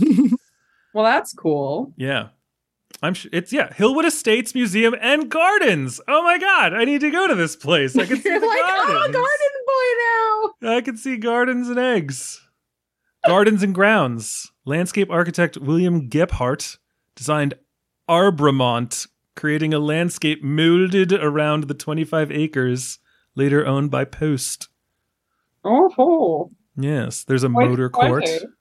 a French parterre, a rose garden, a putting green, and a lunar lawn, and a Japanese style garden. See, it's got everything. Come on. There's also a fucking pet cemetery for some reason. That's weird. Oh God. How is it spelled?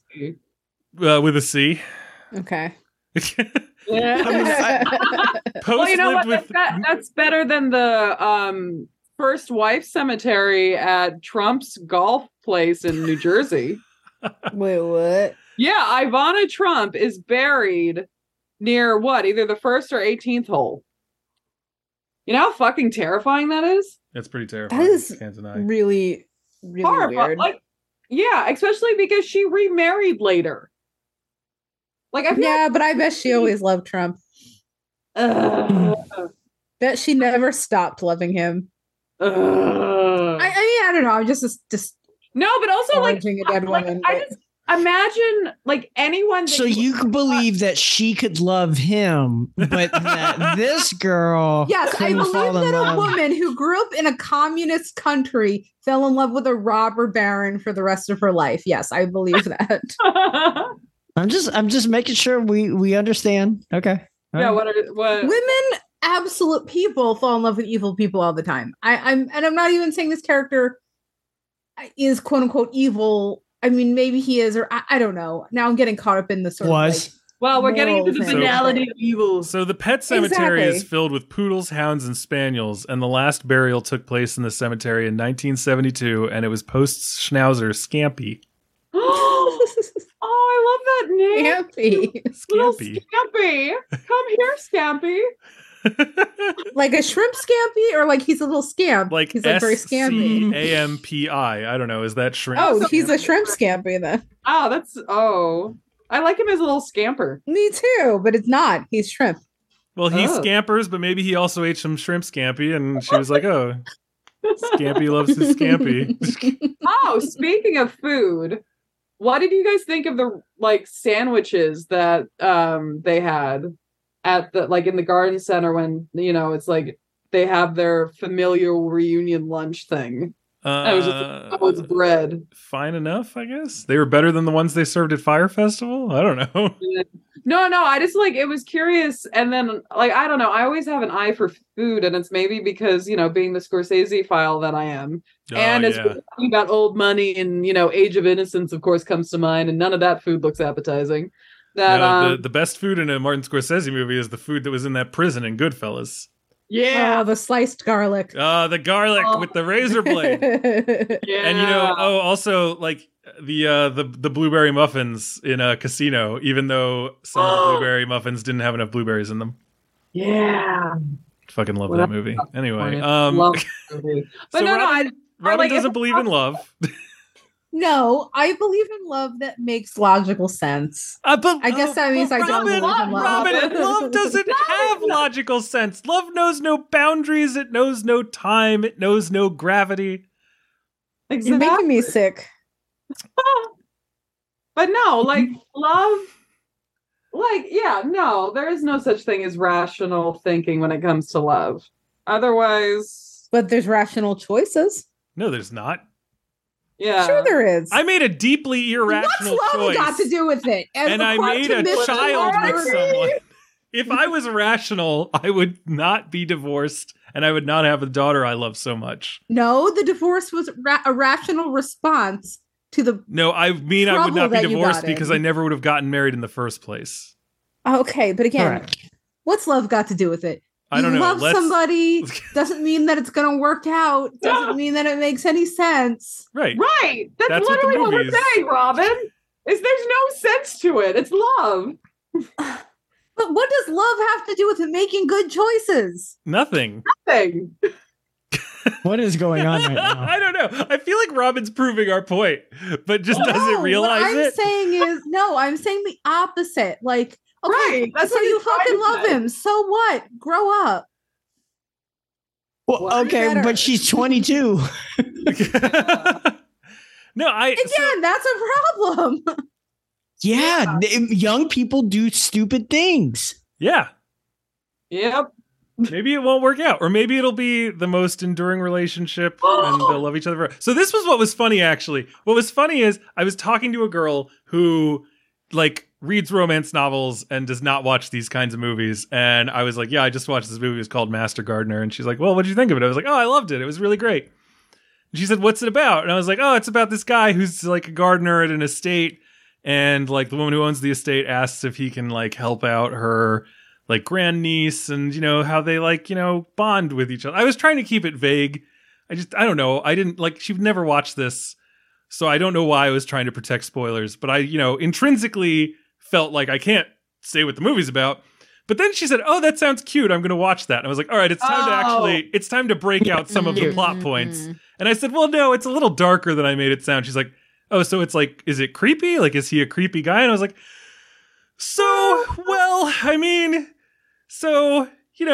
she's biracial and he is a murderous white supremacist who's under witness protection.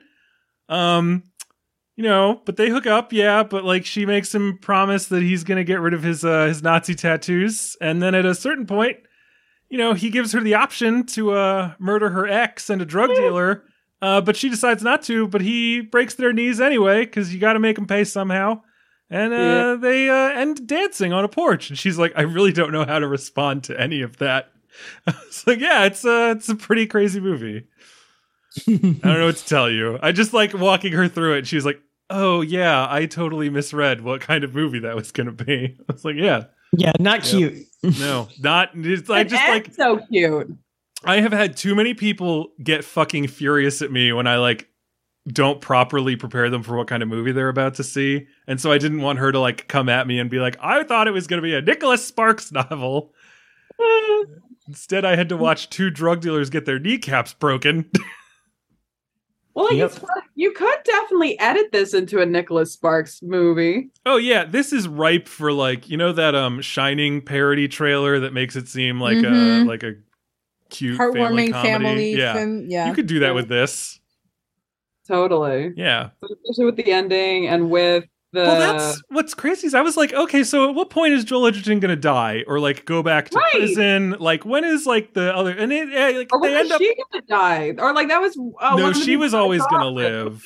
Oh no, it was funny because like the people I saw it with, it was the whole thing where I think one of them, they definitely thought she was gonna die. And then the other, what was it? There was something else that was kind of funny. Oh, and another theory is that the whole scene before the CGI and the flowers, that might have actually been a dream sequence. That was a theory somebody told me. You know what? I don't like, believe what do you guys think about that theory? I did I didn't think of it. No, and then, it's nothing is ever a dream sequence. It's all okay. I'm tired of dream sequences. Oh, the movie is only the first scene and everything afterwards is him dying. No, that's not how it works. You mean like a short story?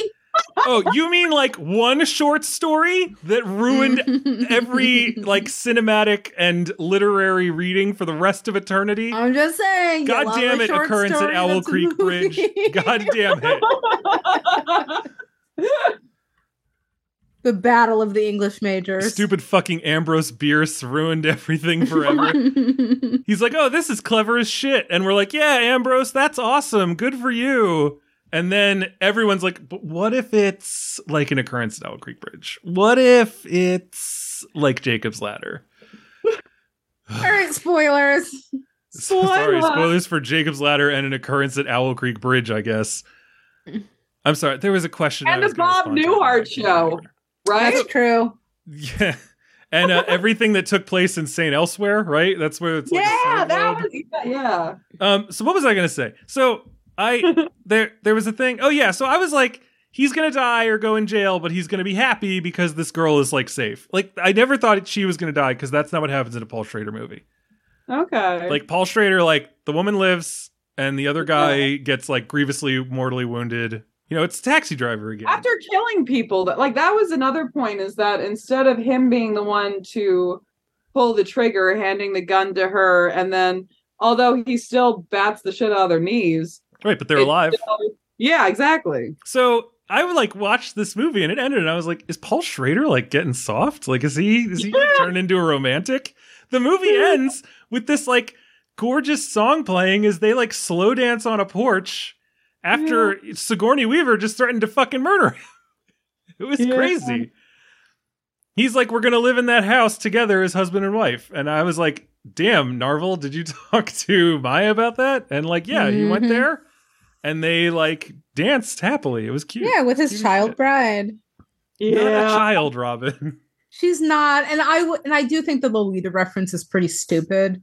Right, and I think that that's the movie calling out like, young. look, the worst character in this movie just said Lolita, so you shouldn't say that. Right, it's like that association. But again, they go on a road trip.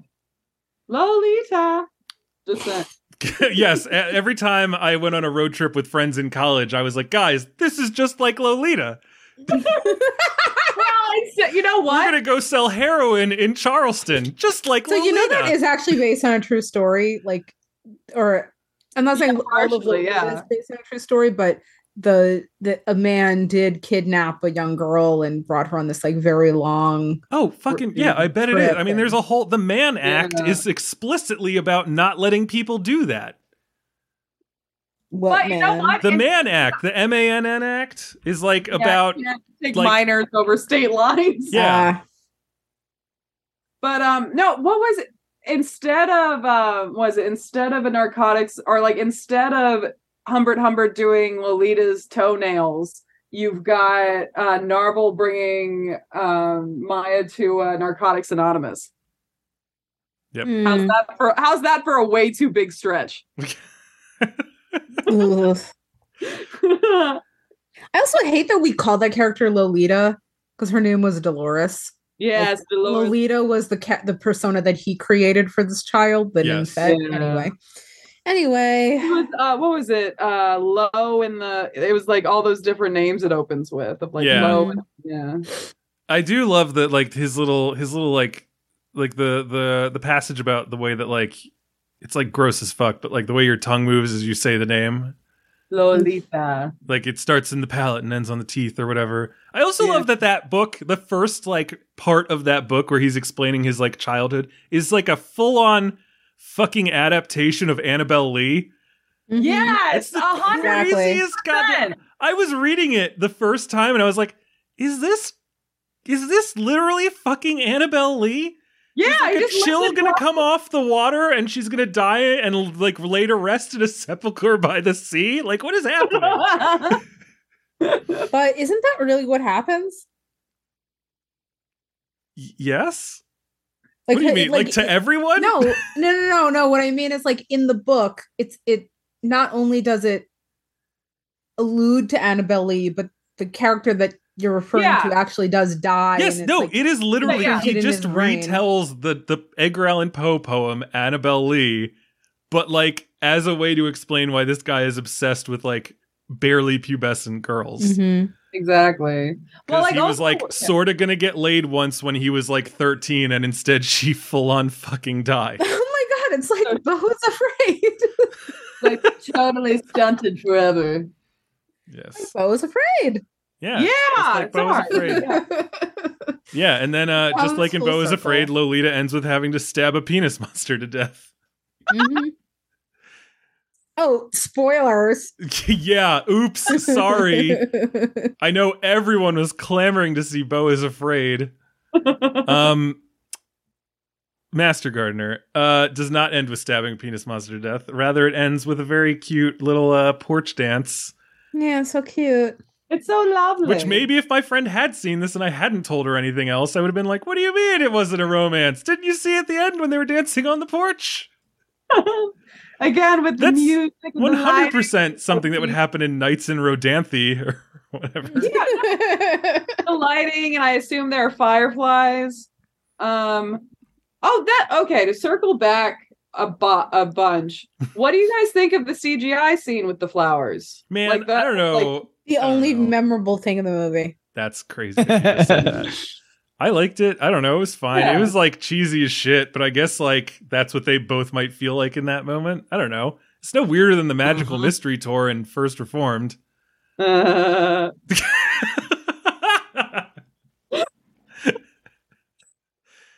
I don't know. I liked it. It was fine.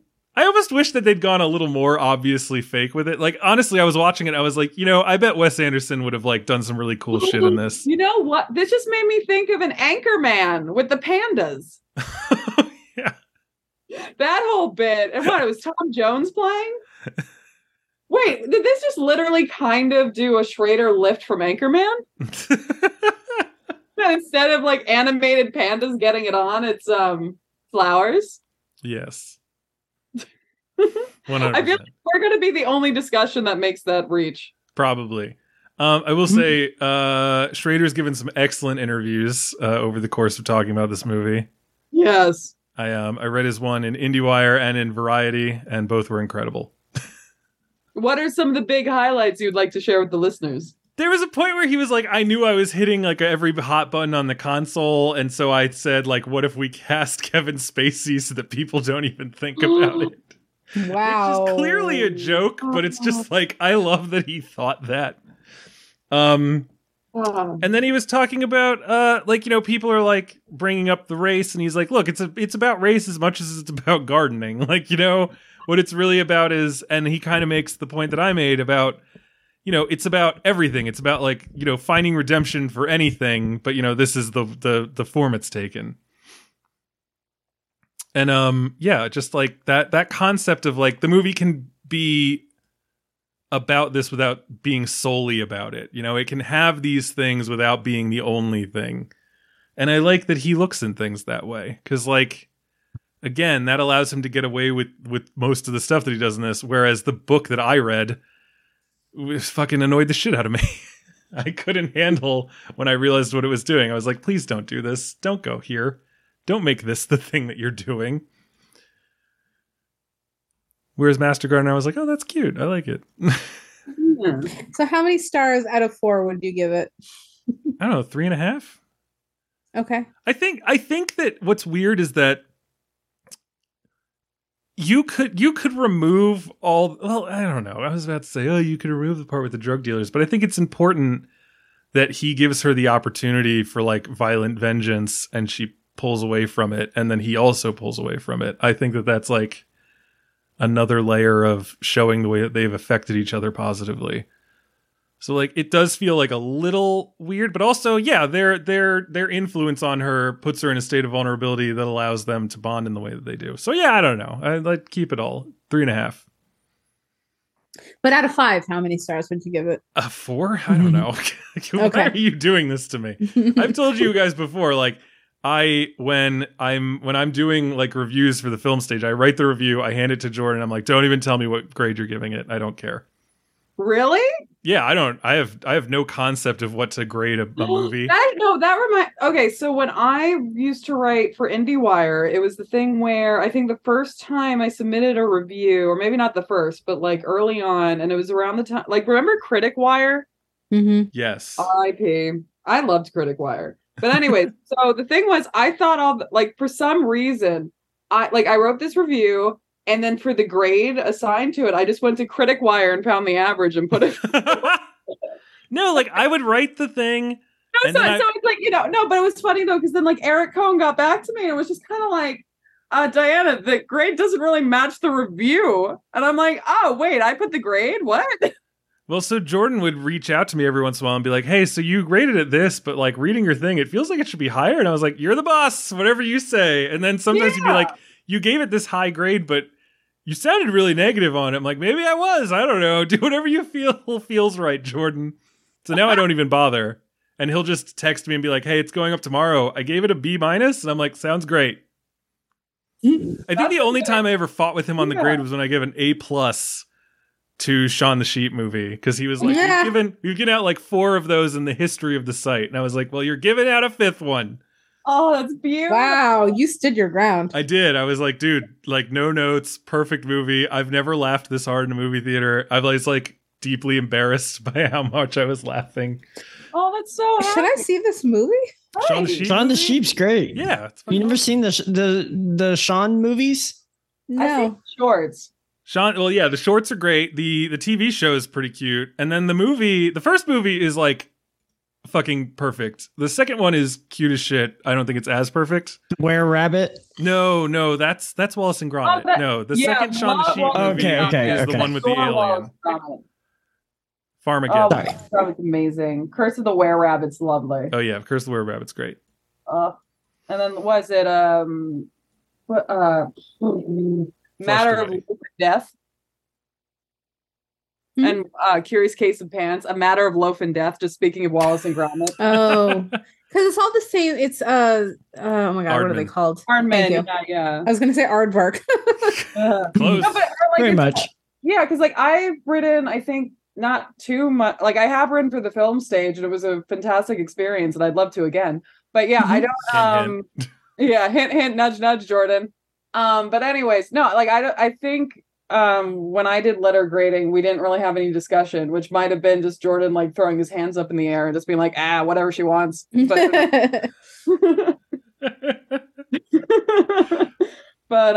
yeah, no, it's weird when you have to do that of like, grading or numbers. Cause like for like that's where like for festival reviews, I either under or overhype the crap out of everything. And I regret every grade I've ever given out of a festival. Why? Like, do you feel like you would get caught up in the community? Okay. Especially when you like for example, did you guys see Manglehorn? No. I'm sorry. It's called what? Manglehorn with Al Pacino. Oh, I'm aware of that movie. Yeah, I never saw it, but I know that it exists. Yeah, that was I saw it at TIFF, and I was really wrapped up in how like just Al Pacino being Al Pacino being Al Pacino. So I gave that a very stellar, I think like an A-, and I regret that forever. That's just that festival. Wow, this is like critic real talk right now. David Gordon Green. Hey, guess what? It's on Amazon or AMC Plus. Of course it is. Versus, one thing that was it the Kate Winslet movie where she does the gardens at Versailles. It links. Oh my god, I was thinking about that movie when this came out because I thought they were the same movie, and I was like, didn't this come out already? Like, yeah, I guess that would be Mistress Gardner. I might have been at that TIFF where Manglehorn was. Yeah, because like no, it's just like because that was I think the same year as or similar year as the one with the Kate Winslet one, and I went in being way too harsh and high expectations, and it was directed by Alan Rickman, and I gave it a really like, That's like the Versailles one. yeah, and like I gave it a very like pissy, immature, like there's no chemistry. This isn't a romantic whatever. How dare they?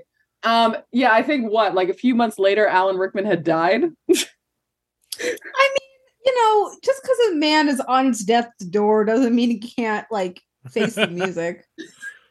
But again, it wasn't even like good critic. You know what I mean? Like if I was I know what you mean. And I say this as though he would have had any wind of this review.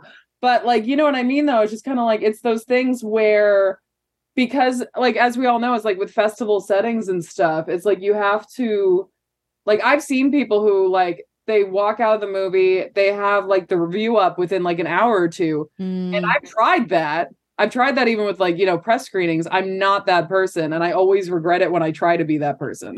So I only ever went to one festival, and it was TIFF. And I think it was the TIFF where Manglehorn was, because I looked up the few movies I remember from that one. Was it 2014? Yeah, 2014. So I did Gemma Bovary. Yeah. And I feel like I gave that a decent enough score. I can't remember. I don't even know how I'd look it up. But like, yeah, I was that guy. I like got out of a movie and tried to like write the review before the next movie. Because I was there for 3 days, and then I'd had to like drive back to DC. And I was like, there's no fucking way. Once I leave this city, I am not writing another goddamn review. So I'd go to the bar across the street, and I'd order a Creemore, which is like their cheap domestic beer. And then I'd drink, and I'd write my review, and then I'd chain smoke, and then I'd go to the next Dude, that was my experience with Miss Julie, was that because like I think my editor was on me of like, I need something, lady. And so with Miss Julie, it was the thing where I went and I got Frites and Belgian beer, and I just wrote the thing. No, but like that's the experience though. You have to just like, pull through it. But like, it's just not like, how do you like that? I didn't enjoy it. I also was doing an audio dispatch, so I like had a tape recorder on me. A tape recorder, it was digital. And I would like give my thoughts as I was walking between movies, and then like I would edit it, and I would write more at like this jazz club that I found where I would drink each night. I was like living a real Brian Rowan lifestyle up there. It was awesome. Anyway, what year was that? That was 2014, I think. Yeah. So your daughter had not been born yet. That is correct, yes. So you could be fully immature, you could be off the rails. Right. I literally just drove up to this place. I like stayed at like a guest apartment in my friend's apartment building, and just like the entire time it was like nuts. I was like, there were times when I looked around while I was there, and I was like, what the fuck am I doing here? Yeah. I like know two people. I'm going to all these things. I'm getting paid like $6 a review. At least you were getting paid. I'm just saying, I definitely had it where it's just like, oh, we'll get you a badge. And then that's where I'm kind of like, great. And then like trying to rack up, everything outside of that while also not getting the outlet that got you the badge too pissed off at you either. Like trying to I like paid all my own stuff. And so it was like, hey, I'm going to see these movies. Do you want reviews? And it's like, well, we're not going to say no. And it's like, all right, cool. You can expect them at some point. And I saw like a bunch of crazy ass movies because I was like, I'm not going to battle to see the movies that are going to get an Oscar release. I'm going to see the weird ones. Well, what were some of the... Wait, did you see Tusk? Was that year? I didn't see that. No, I saw the big one. Like literally the fact that like Gemma Arterton was in a movie. That was like one of the biggest stars I saw. I was like, okay, here's Gemma Bovary. Here's I saw something called Cut Snake that has a guy who I think is in that TV show Blind Spot. Like, I just like, I saw a bunch of movies that I wanted to see. There was a really great one called Magical Girl that was Spanish and weird. I don't know. And then that was the year that their sister city was like Seoul, South Korea. So I saw like 4 masterpieces from Korea. It was incredible. Anyway. And that, folks, is why you should all go to TIFF 2023. Precisely. Oh, yeah. You know what's funny is that one of the things, to tie this back so it doesn't seem completely pointless that we've been talking about this, Paul Schrader said that like this movie was denied from TIFF because the guy who Oh God, I should have like kept all these up when I was reading them earlier, because he said the guy who was doing the programming was like, I don't find this to be realistic, or like he didn't like the fact that all this stuff was happening. Let me see if I can pull this up real quick. It's got to be in my search history. Yeah, because this it premiered at Venice. Am I correct? I think so. I wish I could remember the guy's name. Who's the guy? So I could just search this. Like the programmer? Yeah, I want to say it's Bailey. Yeah, all right. So here we go. All right, so the question was, the romance that develops in this film is pretty provocative. I could see it pissing some people. I don't know why I'm making the Vanity Fair person sound like this. I could see it pissing some people off. What has the reaction been thus far? To which Schrader replies, well, Cameron Bailey, who runs Toronto International Film Festival, had issues with it. They wouldn't accept it. He said they couldn't put a film in the festival that treats racism so lightly. The film deals with racism, but it doesn't really deal with racism. It doesn't really deal with white supremacism. Certainly it doesn't really deal with gardening. It deals with the journey of a soul. And then, of course, you put those hot button issues in there and you do this is the part where it gets weird. You do a reverse Mandingo. In the old plantation, the field hand or the kitchen girl, we're always praying for the white owner. Jesus Christ. Here you have, so then he says, here you have the reverse of that, where the proud boy is used by like the older plantation owner woman. So yeah. All right, I take back what I said. This character is evil. I don't care if he's redeemed. I don't care if he's had redemption. Fuck off. Fuck this. No. Yeah. I disagree. Oh, God. I'm not a person that thinks in black and white, but I'm also just like, but there are we gonna water this plant, or do we just like let it fucking die? To bring up your daughter's symbolism. I guess. Though that was never an option. We always water the plant. Yeah, but are you gonna water something that's like clearly not worth it? So yeah, let's lean into the daughter symbolism. My daughter, when the time is right during the year, will attempt to capture as many brown caterpillars as she can. These caterpillars don't add anything to the environment. They're mainly food for birds, and the moths that hatch out of them, as far as I can tell, have no place or purpose in the ecosystem. The caterpillars are ravenous as fuck.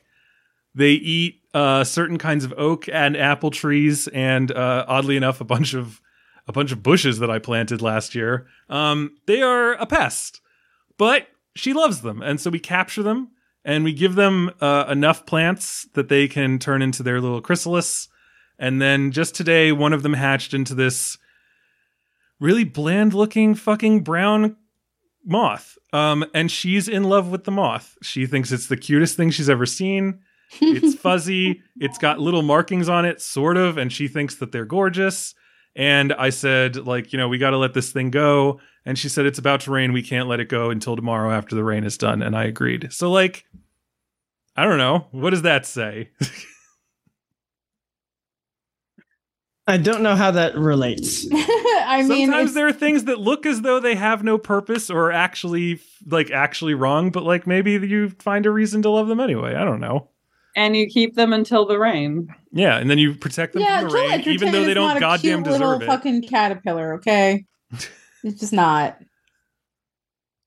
But I don't know. I like the movie. I like the fact that it does see a path forward for people who might otherwise be seen as unredeemable.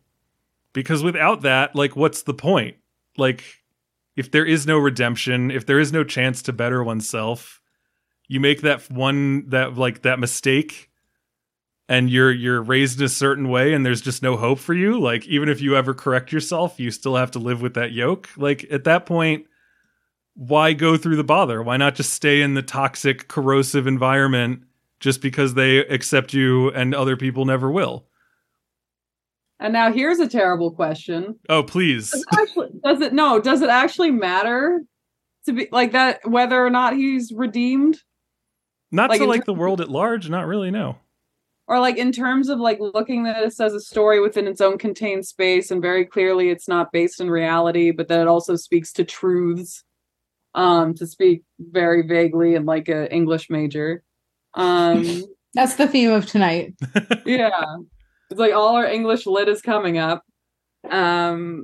yeah, that like does it like even though, in terms of like a character arc and in terms of how we view characters and what we want from a story, does it actually matter whether he's worthy of redemption or that there is redemption?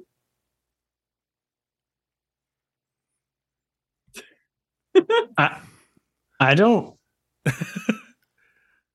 I don't know Bill, what you I want don't know me where to you say. had to. I don't know what you want me to say. Like, I mean, I don't know.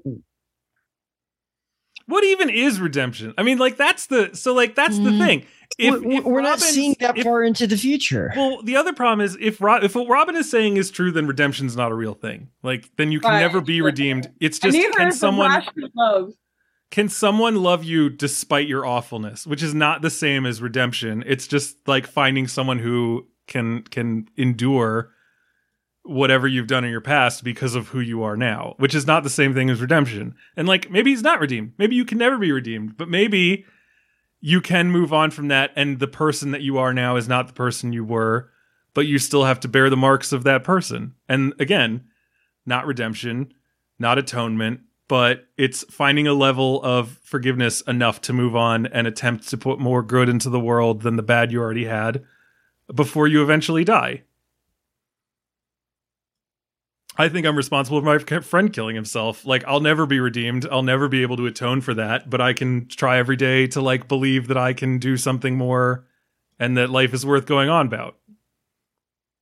So like, yeah, I don't know. Like that's a thing that I've had to live with for like over like coming up on I don't know, 15 years almost now. Like it's just been a thing in my life that endures, is that sense of like you've done a terrible wrong, you've removed something from the world that can never be put back, you've created a level of anguish that has rippled out and caused problems that people will never recover from.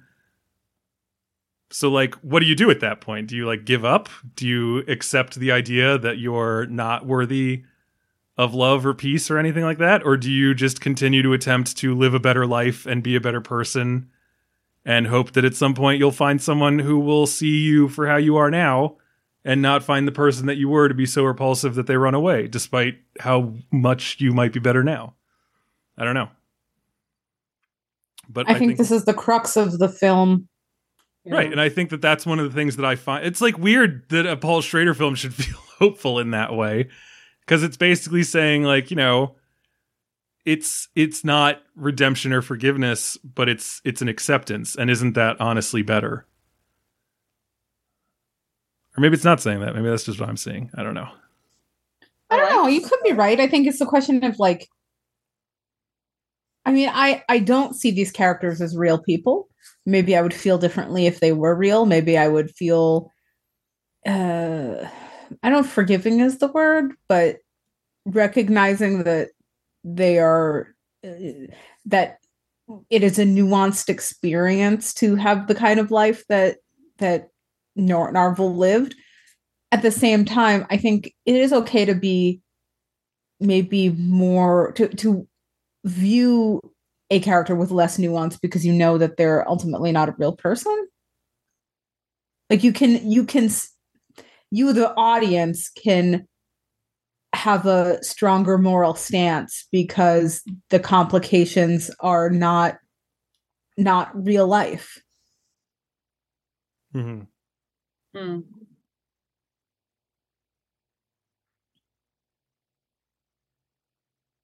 All right. Well, we got to watch Succession. We do have to watch this. It's interesting to me to hear like they're not real people, because like no one's real people. Like No, I know. I agree with you. Fictional character and even characters based in reality are constructs. Yeah. I know. And that's in a way, that's almost like my thesis. It's like, I can be more judicious in a way because the consequences are fictional, right? Right. And maybe this is the thing that would never happen in reality, but like it might be nice to believe that it could. Mm-hmm. Yeah. Like, you know, I don't see it. I don't see the relationship that forms as a negative. And it may be a positive that can only exist in fiction, but like that's kind of what fiction's like hanging out in there for. I don't see it as a positive or a negative in a way. I see it as just like something that is so hard for me to believe on screen that I just don't register it. Like I'm not against the relationship. I'm not for the relationship. I'm just like, oh yeah, this would never happen. Hmm. Well, yeah, if you can't get over that hump, I can understand why that would be a problem. Yeah. So it's like in terms of like it's there with the CGI flowers. Exactly. This isn't how Those $2 flowers. Meanwhile, those flowers at the beginning during the credits, that was Yeah. gorgeous. That's the other thing again. It's like when like speaking on thinking that it was going to be like much more detailed and technical in some ways, and like in terms of just where it was going, that whole opening, because of having, you know, like the ongoing credit sequence and those flowers, I don't know, just set a completely different, or like it set a tone that then went in a completely different direction. Well, I was 100% expecting this to be like Remains of the Day. And instead, it's like, oh no, this guy's in Witsec because he fucking murdered people because he was a white supremacist. It's like, oh shit, okay. Not what I was expecting then. No, but it's you like mentioning Remains of the Day, like that is such like, yeah, no, especially because like the whole tone of him in the beginning and everything. Mhm. Like, yeah, His name is Narvel Roth. Like that's the most Remains of the Day-y name that a person could have. That's the thing, is Remains of the Day, and then also Chance the Gardener could also have been like a reference point that they did not go into. I'm sorry, do you mean Chauncey Gardner? Chauncey, yeah, sorry. Apologies all. Well, no, yes. I mean, in the movie, his name was Chance the Gardener, but everyone thought it was Chauncey. Yes, Chauncey. God, Being There is a fucking great movie. I think we did that as a classic review once. Oh, this must have been before my time. I think it was before both your times, if I'm being honest. I don't know. Bill, do you have any memory of that? The fuck? All right. What are you talking about? Chauncey Gardner? There. We talked about Being There at some point, right? What is Being There? Okay, then never mind. Wow. Peter Sellers, Shirley MacLaine. No, never seen this. What? I know of it, but I've never seen it. It's so fucking funny. It's great. This is the movie where everyone thinks this guy's a genius. Yeah, but he's like he's literally like he is a master gardener. But his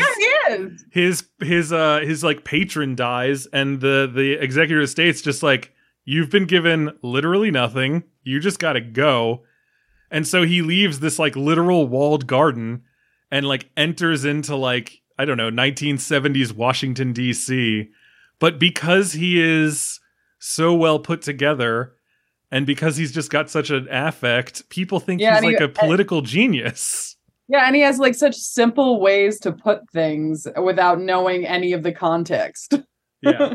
It's incredible. You got to see it. Maybe if I can't find that we've done it as an episode in the past, maybe we'll do it again. If I can find no evidence of this false memory of mine, I could have sworn that we did it, but I Googled it and I'm not seeing it anywhere. So, well, you could just do a whole gardening series. Yes, all episodes. Oh yeah, the Versailles movie.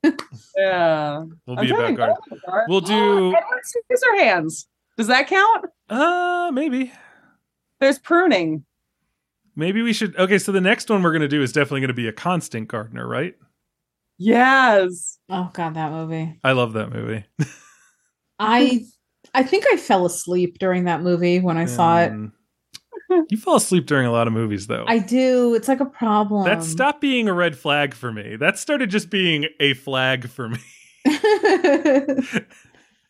you're just like a little baby. Just like.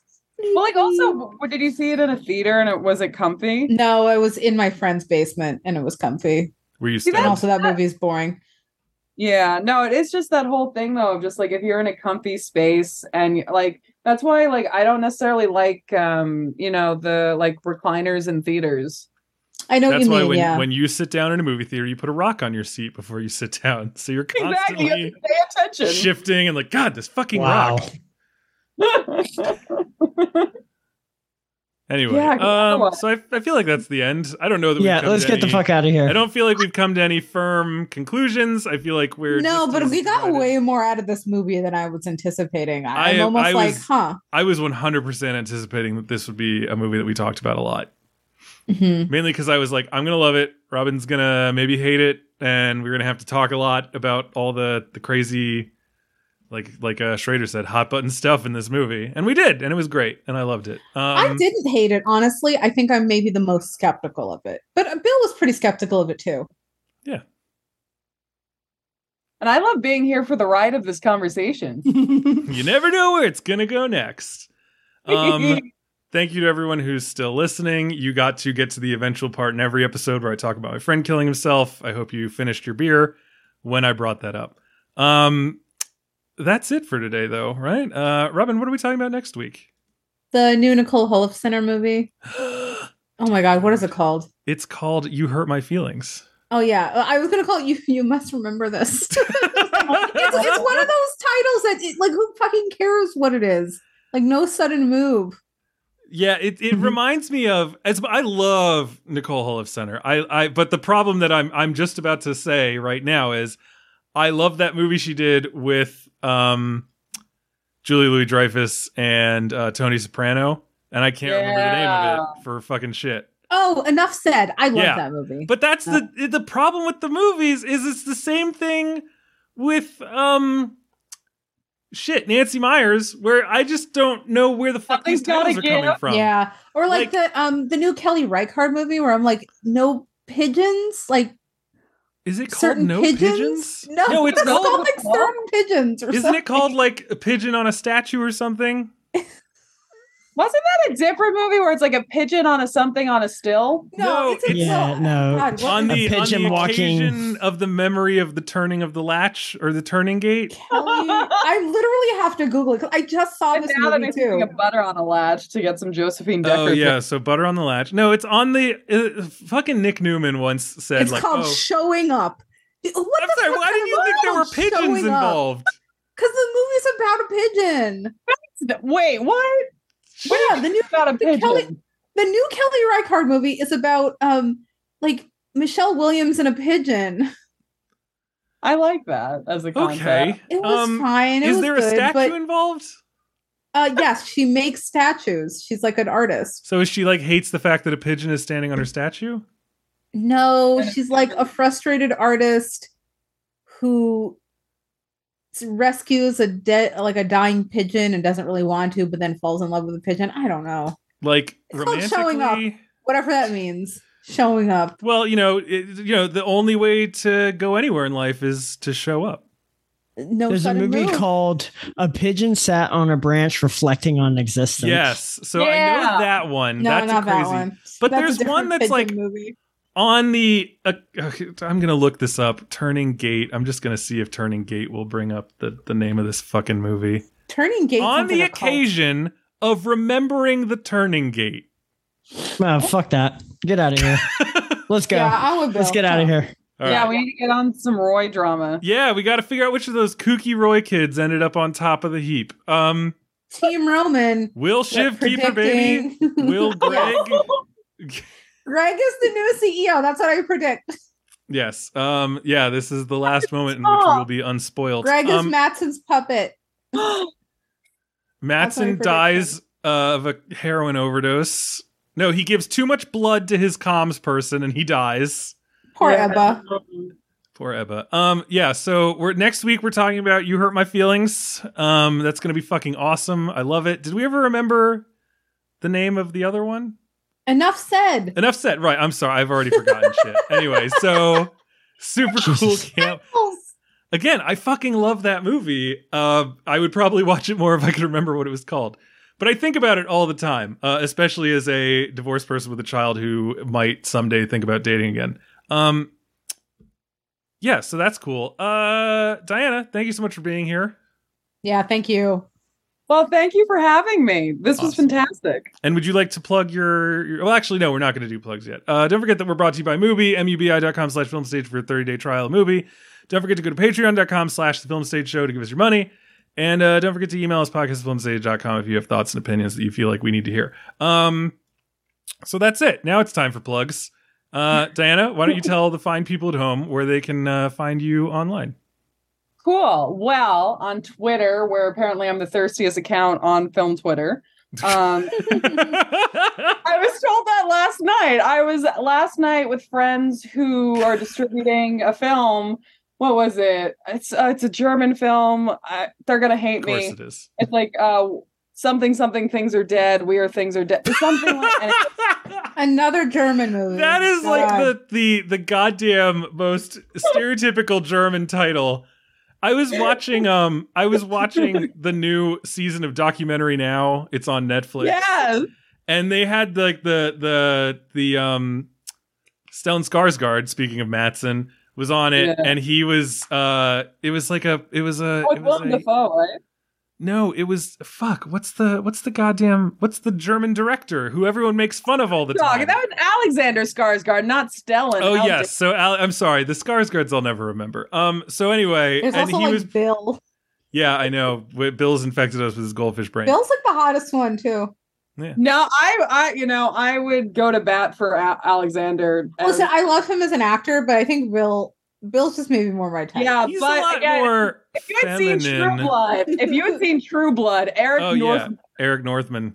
No, I'm not into that at all. I like him as an actor, but his sort of his cool weirdo thing is Viking not- Norseman, like he's like a chilly weirdo. That's his Right. whole Robin persona. Robin likes dorky weirdos, not chilly cool weirdos. I have a friend who her epitome of the perfect man is the Snow King from Game of Thrones. Jesus Christ. Anyway. The redhead. No, or like that's- the Snow King or Ice King or like- whatever. You're talking weird about the dude Ice with King? the teeth and the horns. Like literally the living dead. Yeah. Speaking okay, so I have to not plug, I have to Tormund plug- Giant's Bane. So I have to plug this that at IFC the film is We Might As Well Be Dead. That's the full title. Okay, there we go. There you go. But anyway, so you can find me on Twitter. And again, it was like I was hanging out with friends who I hadn't seen in a while. And they're like, you literally are the thirstiest account. And I'm So like, you're great. just like horny on Maine all the time? Is that the problem? Yeah, that's literally what they said. And they appreciated it. And I'm just like, and actually, I feel like to love film and be a film fan, it is just thirst. 100%. Because if you don't want to fuck everybody on screen, what are you doing? Yeah, like the whole point is like charisma. Exactly. Like whether it's charisma from the characters, the actors, the story, it's something Exactly. And it's like, I don't go want to literally fuck everyone. It's just like emotionally. right. Otherwise, I could just go out. That's because and Robin is dead. Robin is a demisexual, so Oh my God. and we should respect that as we demisexual. approach Pride. You're killing me. You're just killing me. I don't know. Let's go. Let's get the fuck out of here. Bill is furious right now. For some more plugging, I am an assistant editor at Cineast Magazine, which is America's foremost film political journal, something I forget the exact tagline. But you can, we have really thoughtful, actually in print criticism still, which is a rarefied thing, as we all know. And you can subscribe. And Paul Schrader is a big fan of Cineast, by the way. He plugs it all the time on his Facebook, which we all are fans of, I'm assuming. But and Quad Cinemas on 13th between 5th and 6th, showing a variety of art house and independent cinema. And you can follow us on all the social media platforms. So those are my plugs. According to JSTOR, founded in 1967, Cineast is one of America's oldest film quarterlies and has long been regarded worldwide as one of America's most important film magazines. So there you go. Excellent. Let's go. I'm just going to drag this out because I know it's driving Bill crazy. Speaking of Bill, what's your shit? Tell people what to do to get you. Don't. Damn. Wow. Bill doesn't want to be bothered. No. Bill's mixing it up in Slack channel every now and then and can be found Yes, I am. online, cable UFG, that he doesn't tweet a lot. No, I follow do him on not. Instagram. Pictures of food. Yeah, pictures at of Bill's dogs. Instagram. Yeah. Robin Barr, tell us about yourself. You can find me on Twitter at ROBYNBAHR. You can also sometimes find my writing at The Hollywood Reporter. All right. As for me, you can find all of my stuff over at thefilmstage.com, written reviews. I think my review of Peter Pan and Wendy is still up there. Someone check that for me. Nice.